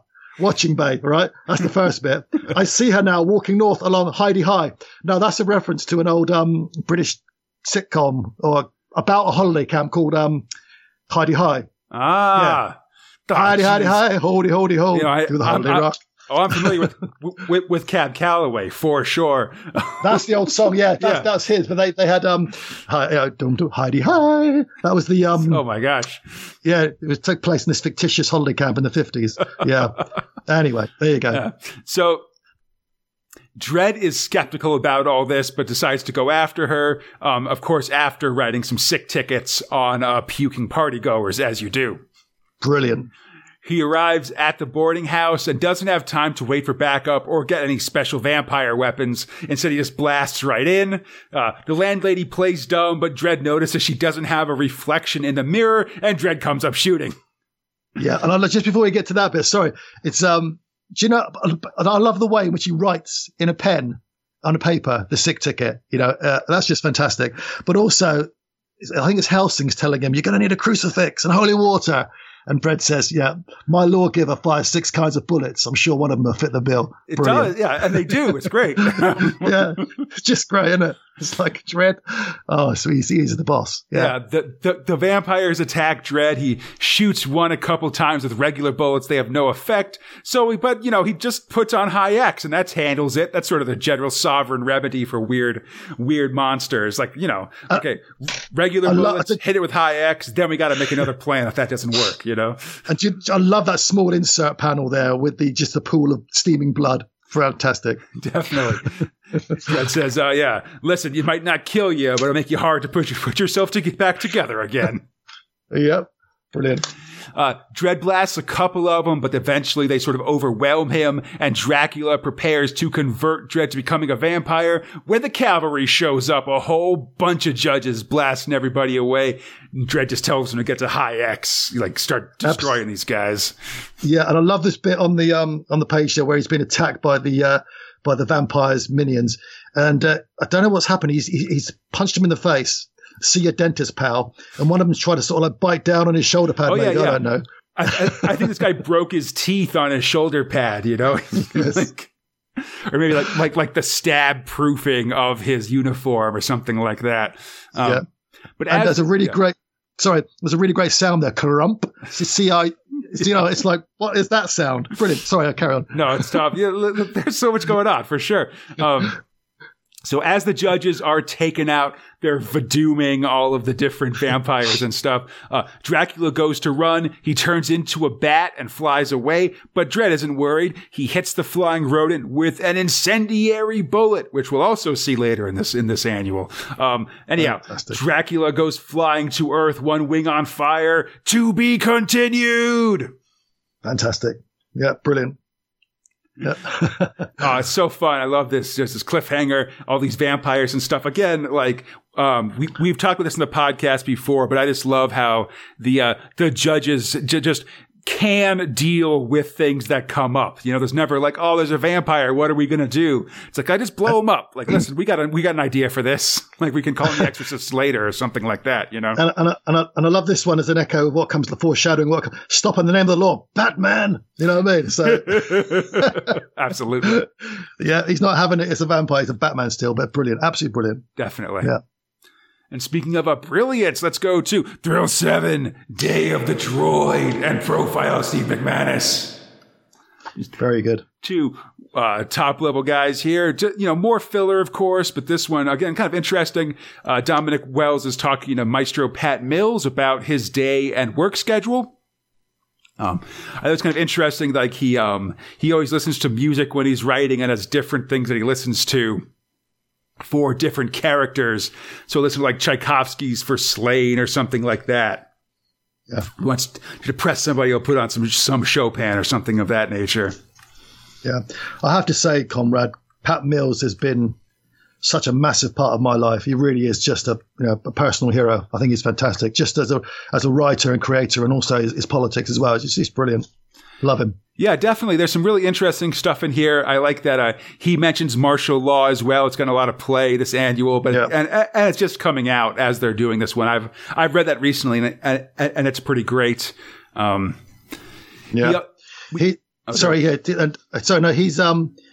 It's his passion, isn't it, as well?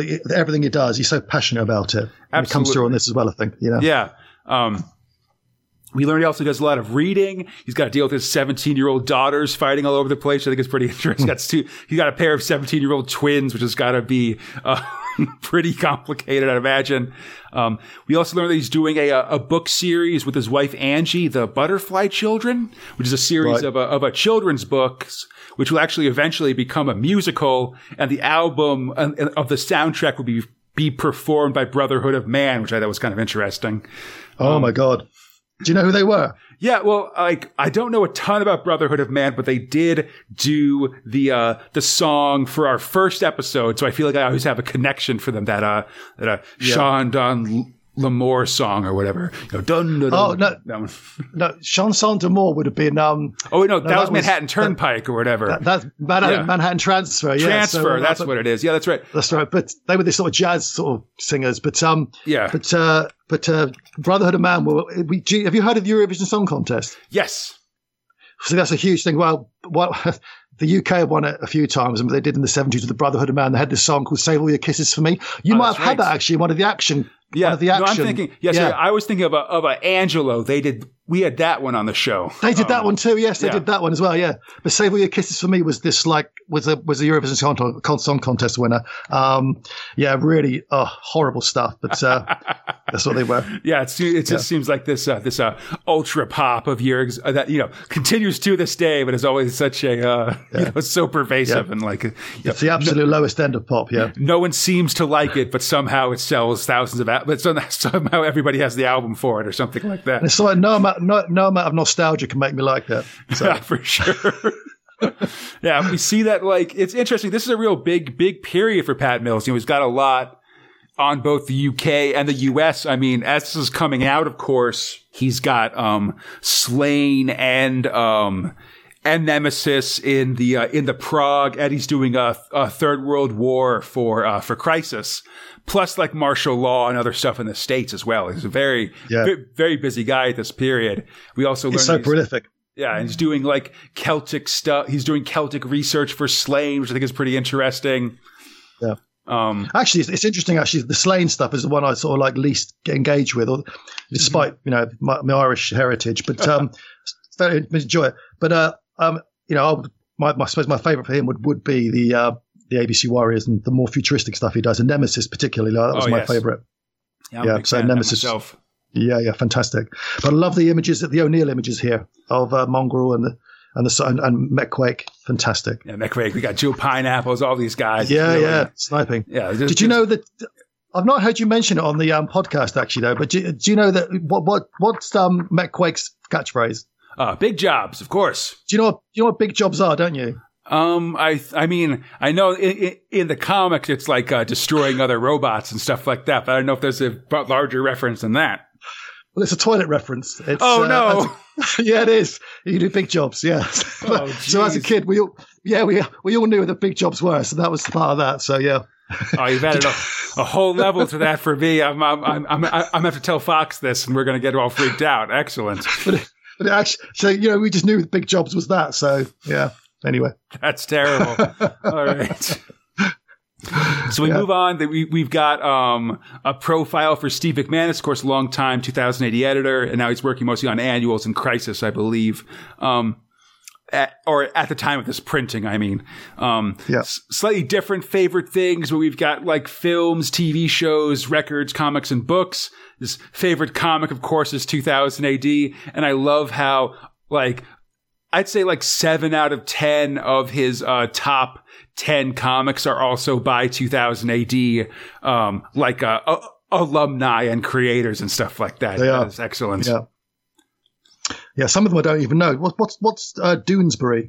Doonesbury is the comic strip in America. It's a daily comic strip, but it started in the late 60s or about the Vietnam War. And it's got a lot of, it's like this long running, politics based, daily comic strip. Oh, wow. Yeah. It's pretty interesting. Like, I don't know, for a while I was really into it. I guess maybe in the early 2000s or something like that, but it's definitely something that's got this, like, it's got this, liberal voice that sort of like makes fun of the politics of the day and stuff. And it's I remember like in 2000 I bought a collection that had this like a CD in it, like an early CD-ROM that had all of the whole series collected in it. And it's funny, like just being able to go back to like 1968 and like read like jokes about like Nixon and other things. It's kind of fun. That sounds awesome, actually. Yeah, fantastic. Yeah, and I'm going to mention his favorite records when we get to. Is it Grant Morrison we go to? Yeah, We'll he's talk about that later. Yeah. Yeah. Cool. So instead, let's continue on continuing with Thrill 8, Father Earth Part 2. Look at that artwork, Conrad. Yeah, Ron Smith's on art for this one. And like I said, no one destroys Mega City 1 like Ron Smith. I love this section. It's so insane. Yeah. The Disciples of... Sorry, carry on. So I'll mention something in a minute, yeah. I was going to say, so the Disciples of Father Earth have set off a bomb inside of Mega City 1's geothermal power system, and now the building's this huge volcano spilling lava into the streets. We've got this awesome artwork of chaos going through as buildings fall to pieces and giant chasms open up in the earth. Even the walls around the city crumble and Father Earth's forces move in. It's just great. So good. It's really good. It's just everything about it. So much action and movement.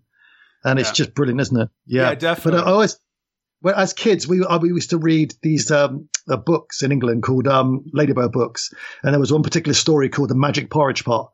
And so it's a tenuous reference, but I remember thinking to myself, this particular scene here where all the lava's coming down, there's this porridge pot that keeps producing porridge, and it spills out everywhere, and it just reminds me of that particular scene there. It's fantastic. Oh, man. Yeah. Yeah. Cool. So we see Dredd on the move. He's trying, and I think surprisingly often failing to save townspeople. Like he's not he's definitely like people are definitely dying around him, and he can't help it. I mean, it's so horrible. I mean, they're having breakfast. The next thing, she's actually falling to her death. There's this one part, we see this lady who's like just holding on by her fingertips on this giant chasm, but then because the earth is still moving, like the chasm smashes shut. And you can just see your hands sticking out of this like closed chasm in the earth. And Dredd is just sort of lying next to her, like unable to do anything to help her. It's really heartbreaking and really like just a great little moment. It is. It's classic 2000 AD, that is. It's just like you think you might save her as the hero, but nope. It's just the hands. It's too much, Yeah, brilliant. So Dredd shoots the muty leaders and ends up barely outracing a huge wall of lava, at which point he calls in for the ultimate help, the Holocaust Squad. Fantastic. Oh, it's cool. A team of elite judges built for suicide missions. They drop in heat suits that will only protect them from the lava for 3 minutes. Brilliant. It's real cool. We get this tense scene as we sit with Dredd as he listens on the radio, helpless as the Holocaust squatters try to shut down the lava flow, each one dying in turn, until finally we see that they've succeeded after they've all died. It's great. Did it? They brought the Holocaust squad back for a while, didn't they? I think so. Sure I know they turn up from time to time for sure. Yeah, but they had their own strip, I'm sure, in the late 90s, early 200s, I'm sure. I believe so. I forget. Yeah. It's too far in the future for me to remember. No, it's a great premise. So I loved it. Yeah, fantastic. Definitely. Now that the disaster is done, it's time for a reckoning with Father Earth. Oh yeah. But hey, shop of horrors. Yeah. Before we do that, I guess let's check out these the alien carnivorous plant section of the Mega City 1 Botanical Gardens. Yes. This is deadly plants all over. They're eating people and shooting off deadly puffballs, singing siren songs, and then killing folks. Oh, look at them. Yeah, meanwhile, while Dredd is closing in on Father Earth, stopping to rearrest those cosmic punks from the previous Dredd story. Isn't that face, though, by the way? They're growing on me. It's a typical 2000 AD. I've been possessed, or with the pustules there, isn't it? Definitely. Yeah, this guy gets hit by pustules and his face starts to pop and balloon up, like kind of getting Swamp Thingified. It's real gross. It's pretty good. Yeah. And on the next page, right, we've got a fantastic shot of Dredd rolling, haven't we? Oh yeah, he's full like cannonballing to escape the shots of those cosmic punks. Pang, pating, brilliant. Meanwhile, Father Earth is distraught. Their attack has failed until he hears the call of this blood plant that sings a siren song, or as he calls it, the God Plant. Oh dear. Dredd gives chase as the cultists get closer and closer to the main plant, dying in various plant ways as they go. Everybody's just sort of getting eaten by giant fly traps and things like that. It's just so good. Yeah. So good. Finally, the big plant swallows Father Earth whole. And that's it for his capture. He's one with nature now. Love it. Yeah, and doesn't he give up the girl before that as well? She gets eaten. She gets oh yes, like he's got one last disciple, and he's like, only you and I survive, my dear. Only we would be considered pure enough to gaze upon His Majesty. But then she gets swallowed by a giant Venus flytrap, and he's like, I guess it's just me. Fine, I'm going to meet my God. And he's got the classic, when she gets swallowed, you see her leg. She's got the classic 2000, aye! Absolutely. Oh, dear, it's fantastic. Yeah, Dredd comes swinging in on a vine. It's good times. And it's finally Father Earth gets eaten by the singing plant. And, he's joined a sick God. And who am I to say it isn't justice? Yeah, brilliant. Love it. This Father Absolutely Earth. Fantastic. Good times. Yeah. All right, so let's continue on. Thrill 9, Profile Grant Morrison, The Mega City Times, and Profile Alan Grant. Fantastic. So another profile here. This one by the shadowy writer of Zenith, Grant Morrison, who's not, can't seem to say that he's written any Dredd at this point, but, whatever.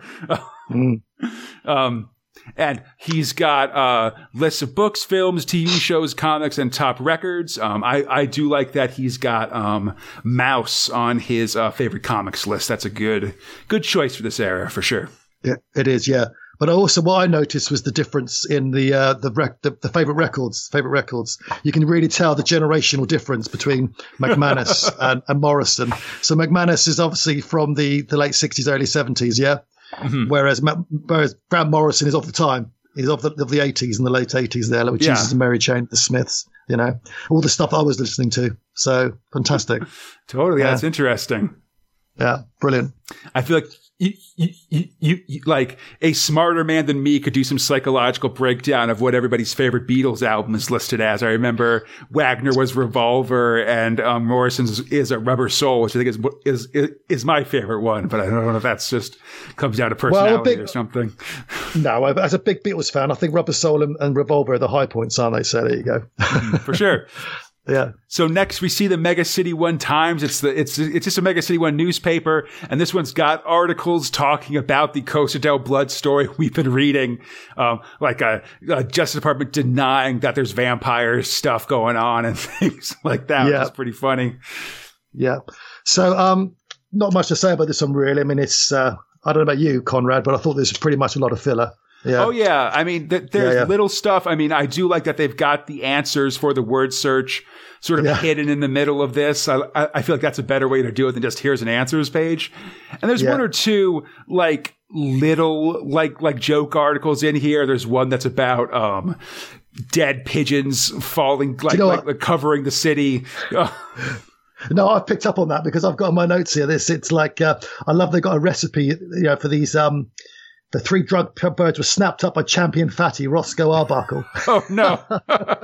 You can imagine him just scooping up these and just throwing them down his neck. Yeah. I love it. And then there's a page 3 girl, but it's like a terrorist from the Yasser Arafat block, Yeah. She's that typical look, sort of like some drama school model trying to look tough. Right, exactly. He is very Tina Turner and Beyond Thunderdome, I think. Her bandolier and stuff. And there's like TV shows, and I love that one of the shows is like EastEnders, The Next Generation. It's just been going on all this time. All this and they're showing a Star Trek episode of Mock Time, which is a good one. That's the one where he fights Kirk, isn't it? Yeah, which is great. And they've got Angry Mills is on, so you got this Angry Mills is some sort of investigative journalist show. Paul McCartney's the show. Paul McCartney, obviously, they like Paul McCartney. He's doing a world tour. Tom Frame's got his own program. And what I liked most of all was actually there's a close down. I don't know if we had in America, but in the UK, we used to have a television, wasn't 24/7. Oh, yes, good. So we had close down. Yeah. In America, we had these. It was always really weird because it's like some guy reading like a poem over an American flag, like to reach out and touch the face of God. It was like always at the end of the broadcast day in those days. It was very weird. That's when you knew you had to go to bed, It's like, all right, like TV's gone to sleep, so you do too, Very much so, yeah. Finally, we have a fact file on Alan Grant, Dread and Strontium Dog author. He's got top films, TV shows, cars, and books. And here's where I noticed that some of these car choices were jokes because he's got go-karts and Dodgems in his top cars. Go-karts are fantastic, and so are Dodgem cars. I think they're great choices. Oh, sure. Of all those cars, of all those cars there, those would be the 2 cars I'd be interested in. The rest of them I'm interested in whatsoever. I mentioned Dodgems are what they call bumper cars in England. Absolutely. We do. We call them bumper cars, yeah. So move on from here because we got to keep finishing up these stories with Thrill 10 Pyro Part 2.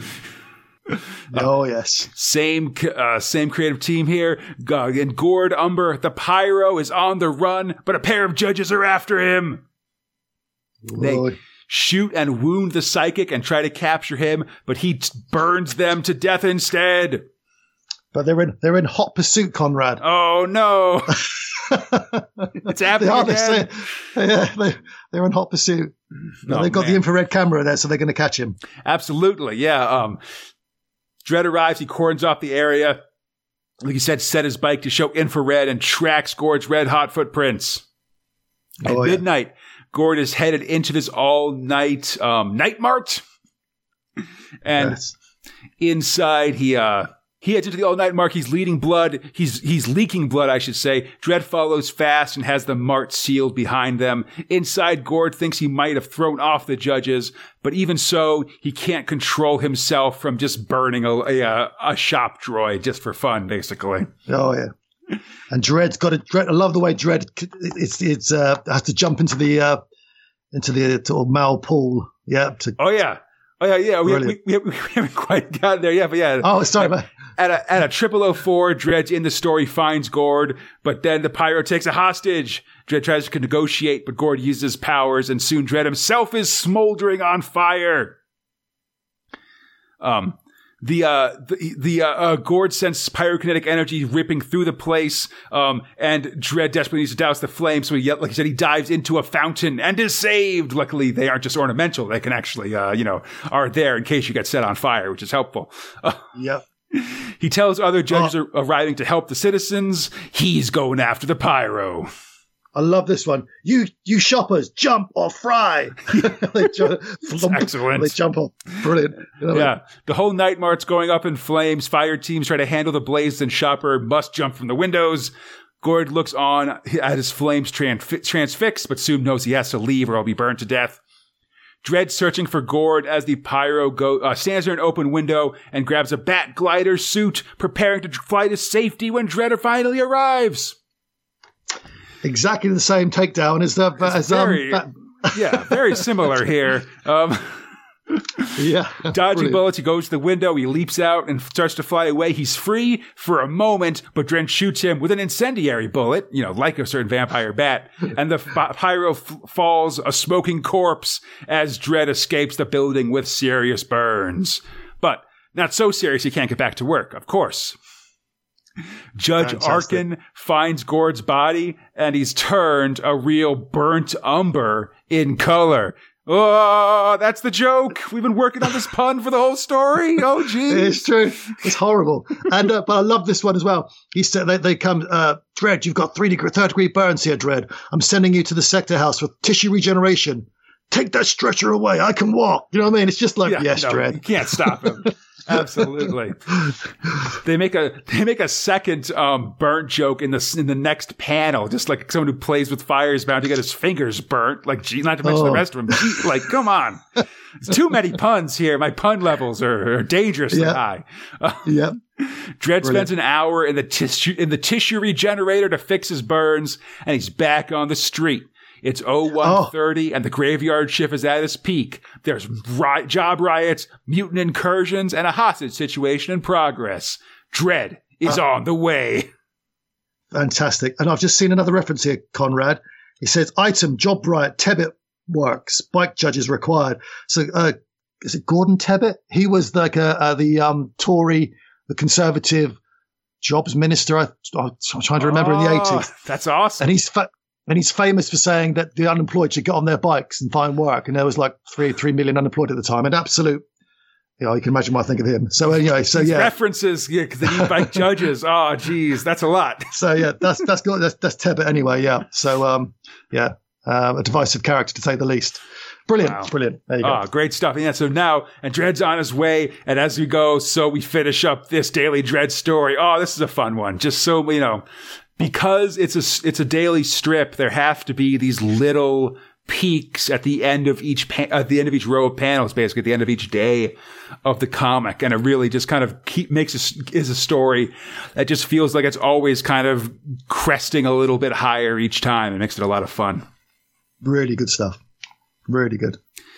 Definitely. Let's just smooth things out with our final filler section. Thrill 11, Profile Steve Yoel, Dredd Rap. Yeah. So again, Sorry, go ahead. Conrad. I said another of the new generation of artists, and writers. Yeah, we're still about 60 progs before Yoel does any Dredd work, but okay, I guess. And this, to me, the fact that it's these two guys and Grant Wagner and McManus to me, it really feels like they were in the office, they needed 5 extra pages, and they just grabbed whoever was around to fill out a comment card or something and just get their answers here. And it's just kind of like 2 writers handing in scripts and 1 team that might have been like London local or something like that. Yeah. Couple of highlights though, Conrad. I mean, there's a car I thought of, but his favorite cars, Scalextrics. Did you have Scalextrics in America? No, I don't know that one. It's the what do they call them? They're on the tracks. The fix on the tracks. They go around the tracks. Like a slot cars, I guess we slot call cars. Them. Exactly what they are. We call them Scalextrics for us. Love them. Yeah, they were huge in the 70s and 80s. Yeah, but and also his favorite TV shows. He liked the young ones. Did you ever get the young ones? Yes. Yeah, I'm familiar with that one for sure. Yeah. I just saw that his 10th favorite cars, those amphibious cars that always appear in 60s movies, and I got to agree with that. That's an excellent one. Absolutely brilliant, and a bubble car as well. Now, my stepdad had a bubble car in the 60s, and his abiding memory of it, he says, is that actually he got trapped in it. Oh, no. Because somebody parked too close and apparently you couldn't get the lid up. So, right. So those doors with the door in the front. I know what you're talking about. Okay. It used to come up, flip up. Yeah. So there you go. Yeah. Brilliant. I also appreciate that one of his favorite comics is the manga Lone Wolf and Cub from Japan. Like that's sort of a pretty multicultural for this era of comics as well. Right. And he's got a UK action as well, which I think we can all appreciate here on a Space Spinner for sure. Absolutely. Yeah. Brilliant. So next. And look at that. And also the Beatles Revolver is his favorite Beatles album. Yeah, it's funny. It's sort of an interesting thing. Next up, we've got Dread Rap, which is, again, compiled by Mike Butcher. It's 20 things you didn't know about Dread. Although I think almost all of these are from the pages of the comic. So I feel like I picked some of these up, I think. Yeah. It's stuff like that. Testing on animals was banned in Prog 126, which is the issue after the Father Earth story, actually, because Dredd met a talking cat. But I do like, and Butcher's good for this one, actually, just sort of knowing how many times stuff has happened. So like how many times Dredd has been pronounced dead, which is 4 at this point, or times Dredd has bared his face, for instance. And there are some deep cuts, like the first mayor of Mega City 1, which is Mayor Amalfi, who died in the pages of the 1979 Dan Dare annual all these many years ago. Oh, yes. And I just want to mention to you while we're here, number three, Walter No More. Oh, no. Because I can tell you something now, mate. When I ever hear you talk about Walter, we're in total agreement. Hated him. Absolutely. He was the worst part of any Dredd strip when he turned up. The most frustrating character. Oh. It's so funny. Nothing to me feels more like a corporate thing in these pages of these 2000 AD comics, because I could just imagine a corporate marketing team. He needs to have a cute sidekick that has a funny voice. All right. Like, fine, we'll do Walter. No one's going to like this. Like, oh, maybe someone will like it. Then you talk to them. No, nobody. Like, the only people who like Walter are doing it, as opposed to be contradictory and stuff like that. Yeah. Yes, great. Yeah, I don't remember anybody ever talk to you like Walter. He was such a horrible character. Yeah. Just wanted him to explode. Him. His last real appearance at this point was in 286. And I think in the ensuing 300 comics, there's never been someone who's been like, hey, when's Walter coming back? What's going on with that guy? Yeah. Yeah. After that, there's the cover of the 2000 AD annual. I think the 2000 AD annual might have been a little better this year, I think, but it's hard to tell. And I do really like this Ewans and Jim McCarthy cover with just Kano in the foreground and Dredd and Thard coming after him in space. That's good times. Yeah, it's good. And it's good. Speaking of people going down in flames, James, oh, geez. Thrill 12, Costa del Blood, Part 4. Or Part 3. Oh, my God. Oh, all over the place. Hall of Horrors. Definitely. Oh, no, you're copying my bit. All right. Sorry. No, whatever. So Dracula's been hit with an incendiary round. He falls into a fun fair and deals deadly swipes to passerby. Swipe, crack. Yes. There you go. Dredd is on the case. He follows the beast into the Hall of Horrors, where of course Dracula will be hard to pick out from the other monsters. The hall's evacuated as Dredd goes further into the place. He's continuing on. He passes Frankensteins and mummies and so forth. A coffin opens. It's Dracula, or at least a Dracula, as Dredd blasts it, but it is then attacked from behind by the real Drac. Fantastic. They wrestle around, but before the vampire can bite Dredd, The lawman bites his nose. Oh, it's the last resort. Isn't it just brilliant? I just put down the nose bite is just classic Dredd. But I also like the way just beforehand they snapped off the shovel. Yeah. Oh yeah. Obviously for the steak. Brilliant. Well, that's a fake out for the steak, actually. As we'll see.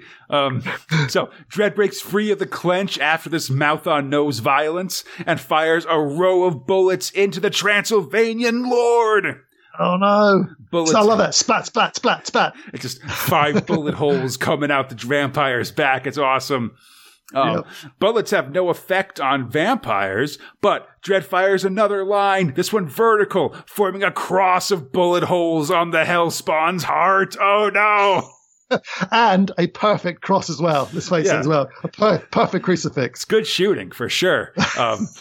Dracula begins to smoke and hiss and seems to be dying, but just to make sure, Dredd grabs the club from the hand of a nearby Yeti and drives it into Dracula's heart. See, I got faked out by the shovel, too. I thought for sure he was going to stab it with him.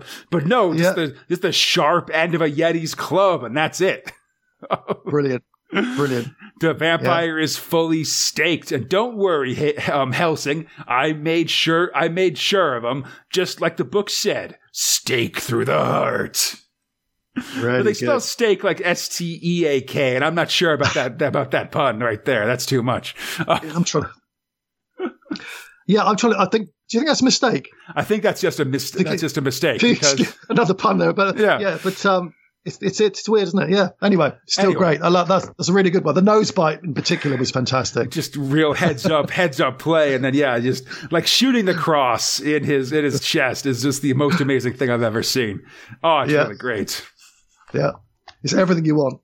Absolutely fantastic. Yeah. And thank you, Conrad. That's brilliant. And there we go. Oh man, that means we've reached the end of the 1989 Judge Dredd Annual. And I have only one question for you, James, and it's this. What were your top and bottom thrills? Well, very quickly then, I think the top thrill for me has to be the only piece of original storytelling in there, which is Costa del Blood. Yeah, so for me, it's got everything. It's got the color, it's got the square art, it's got the comedy, it's got all the vampire tropes, it's got Dredd at his best. It's got the best thing about it, you've got the bare-chested judge shooting at the bathers in the hazmat suits. To me, it's just so good. And you've got the nose bite at the end. It's just, it's everything you want. It's the silliness of Judge Dredd at his very best. So that's my top thrill, the Costa del Blood. Yeah. And my bottom one, it's hard because the reprints are two what I consider to be just classics. I mean, if you were a kid in 89, 88, and you'd been given this as a present and you'd seen Ron Smith and Brian Boland for the first time, I think you'd be blown away, by those two strips. Oh, definitely. They're really excellent. So there's no way they're going to be the bottom thrill. So for me, I think it's the, I'm just trying to find it now. It's the Mega City Times. Is that okay to choose that? Yeah, sure. I mean, like this is these annuals are the times when you can pick like the Future Shock or the random thing, Yeah, because really. Sorry, mate, go ahead. I was going to say, we've been blessed all this year. I don't think there's been a single text story multi-page prose story in the whole of these specials and annuals. Like, they're definitely holding something back, but I appreciate the efforts with that for sure. Yeah. And I agree with you and Fox about the text stories, by the way. I hated them at the time, when I was a kid. Yeah, it really was horrible. But, but the Mega City Times, again, all the other stuff, even the sort of profiles, although they're all as filler and, it's interesting. Do you want to know about the creators? Yeah. And I think that's good. And when I can imagine, when you see that, it gives you a sense of what other people are listening to, and it's inspiring, I think. But the Mega City Times is just, it's funny. There's some funny parts in it, and it's interesting. But to me, it is just pure filler. Yeah. How about you, Conrad? What are your top and bottom thrills? Ooh, I think for my top, I've got to agree with you on Costa del Blood. That's a real fun story. I love when Dredd interacts with the supernatural and the fantastique, You know, I just love whenever they take this sci-fi story and bring in traditional monsters and things. That's a lot of fun. And just the what would happen if Dredd fought Dracula is such a perfect, like, one-off, like this doesn't really count, so let's just have some fun.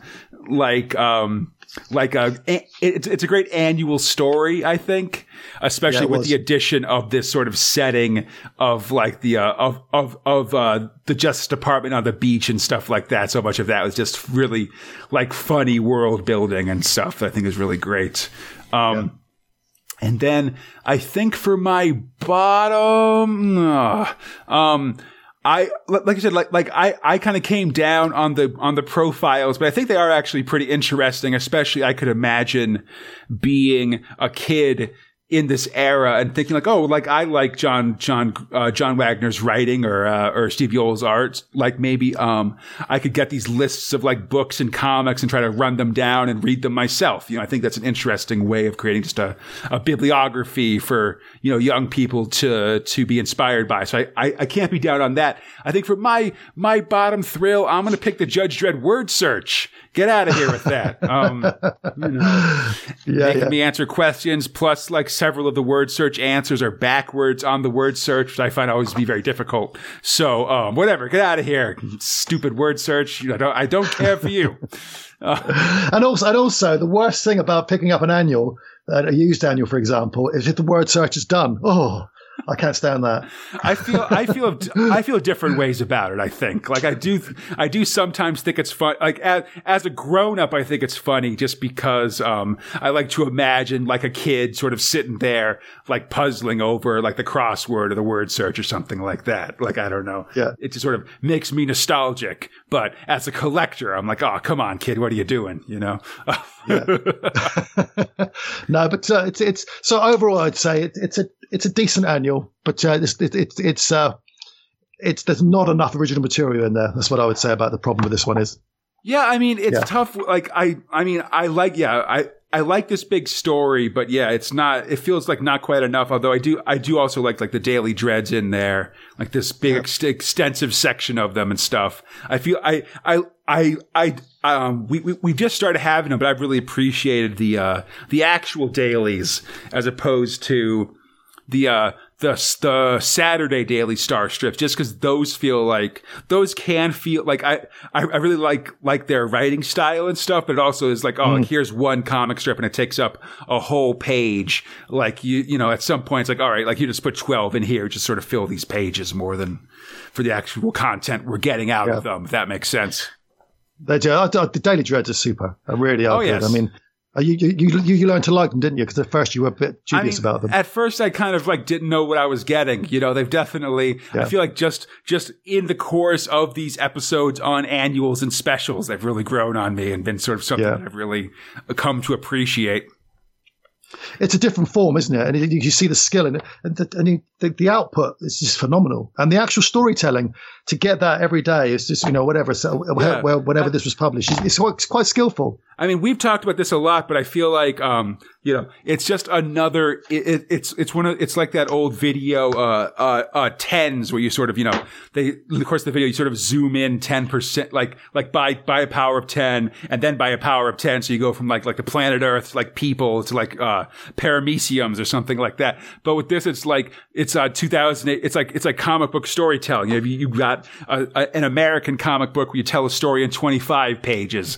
Then you've got 2000 AD where you tell a story in 4 pages. Then you've got like the Daily Dreads or especially the Weekly Dreads where you tell a story in like one set of panels, like in one page. You know, it's just seeing how these creators can get a cohesive story across in increasingly smaller and smaller spaces. You know, it's really interesting. All right. Brilliant. Yeah. Great stuff. And I hope everybody enjoyed the show. As always, you can find Space Spinner 2000 on iTunes, Stitcher, the Google Play Store, Spotify, or our podcast site, spacespinner2000.com. Feel free to contact us at spacespinner2000@gmail.com, on the 2080 forums, or on our Facebook, Instagram, or Twitter pages. On Twitter, we're at SpaceSpinner2K. For everything else with Space Spinner 2000, we should be there. James, thank you so much for coming on the show. It was a pleasure. Oh, fantastic. Is there anything you'd like to plug or where people can find you here on these internet streets? I'm just simply a reader of 2000 AD. So, as I said, I moved to Ireland from the UK about 5 years ago. So if there are anybody out there in the Cork area who is interested in 2000 AD, I'd be happy to meet up and chat all things Dread and otherwise. Yeah, so, fantastic. Contact the show and I'll send it along if you want.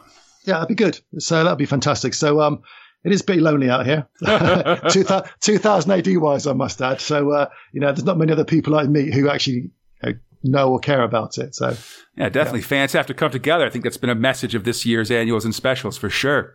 That's right. And everybody come back next week as PJ Maybe discusses his summer break. The Moonrunners start deliveries. Nemesis is headed to a party, and Zenith is headed to Scotland, and Chopper is back, headed for a rematch.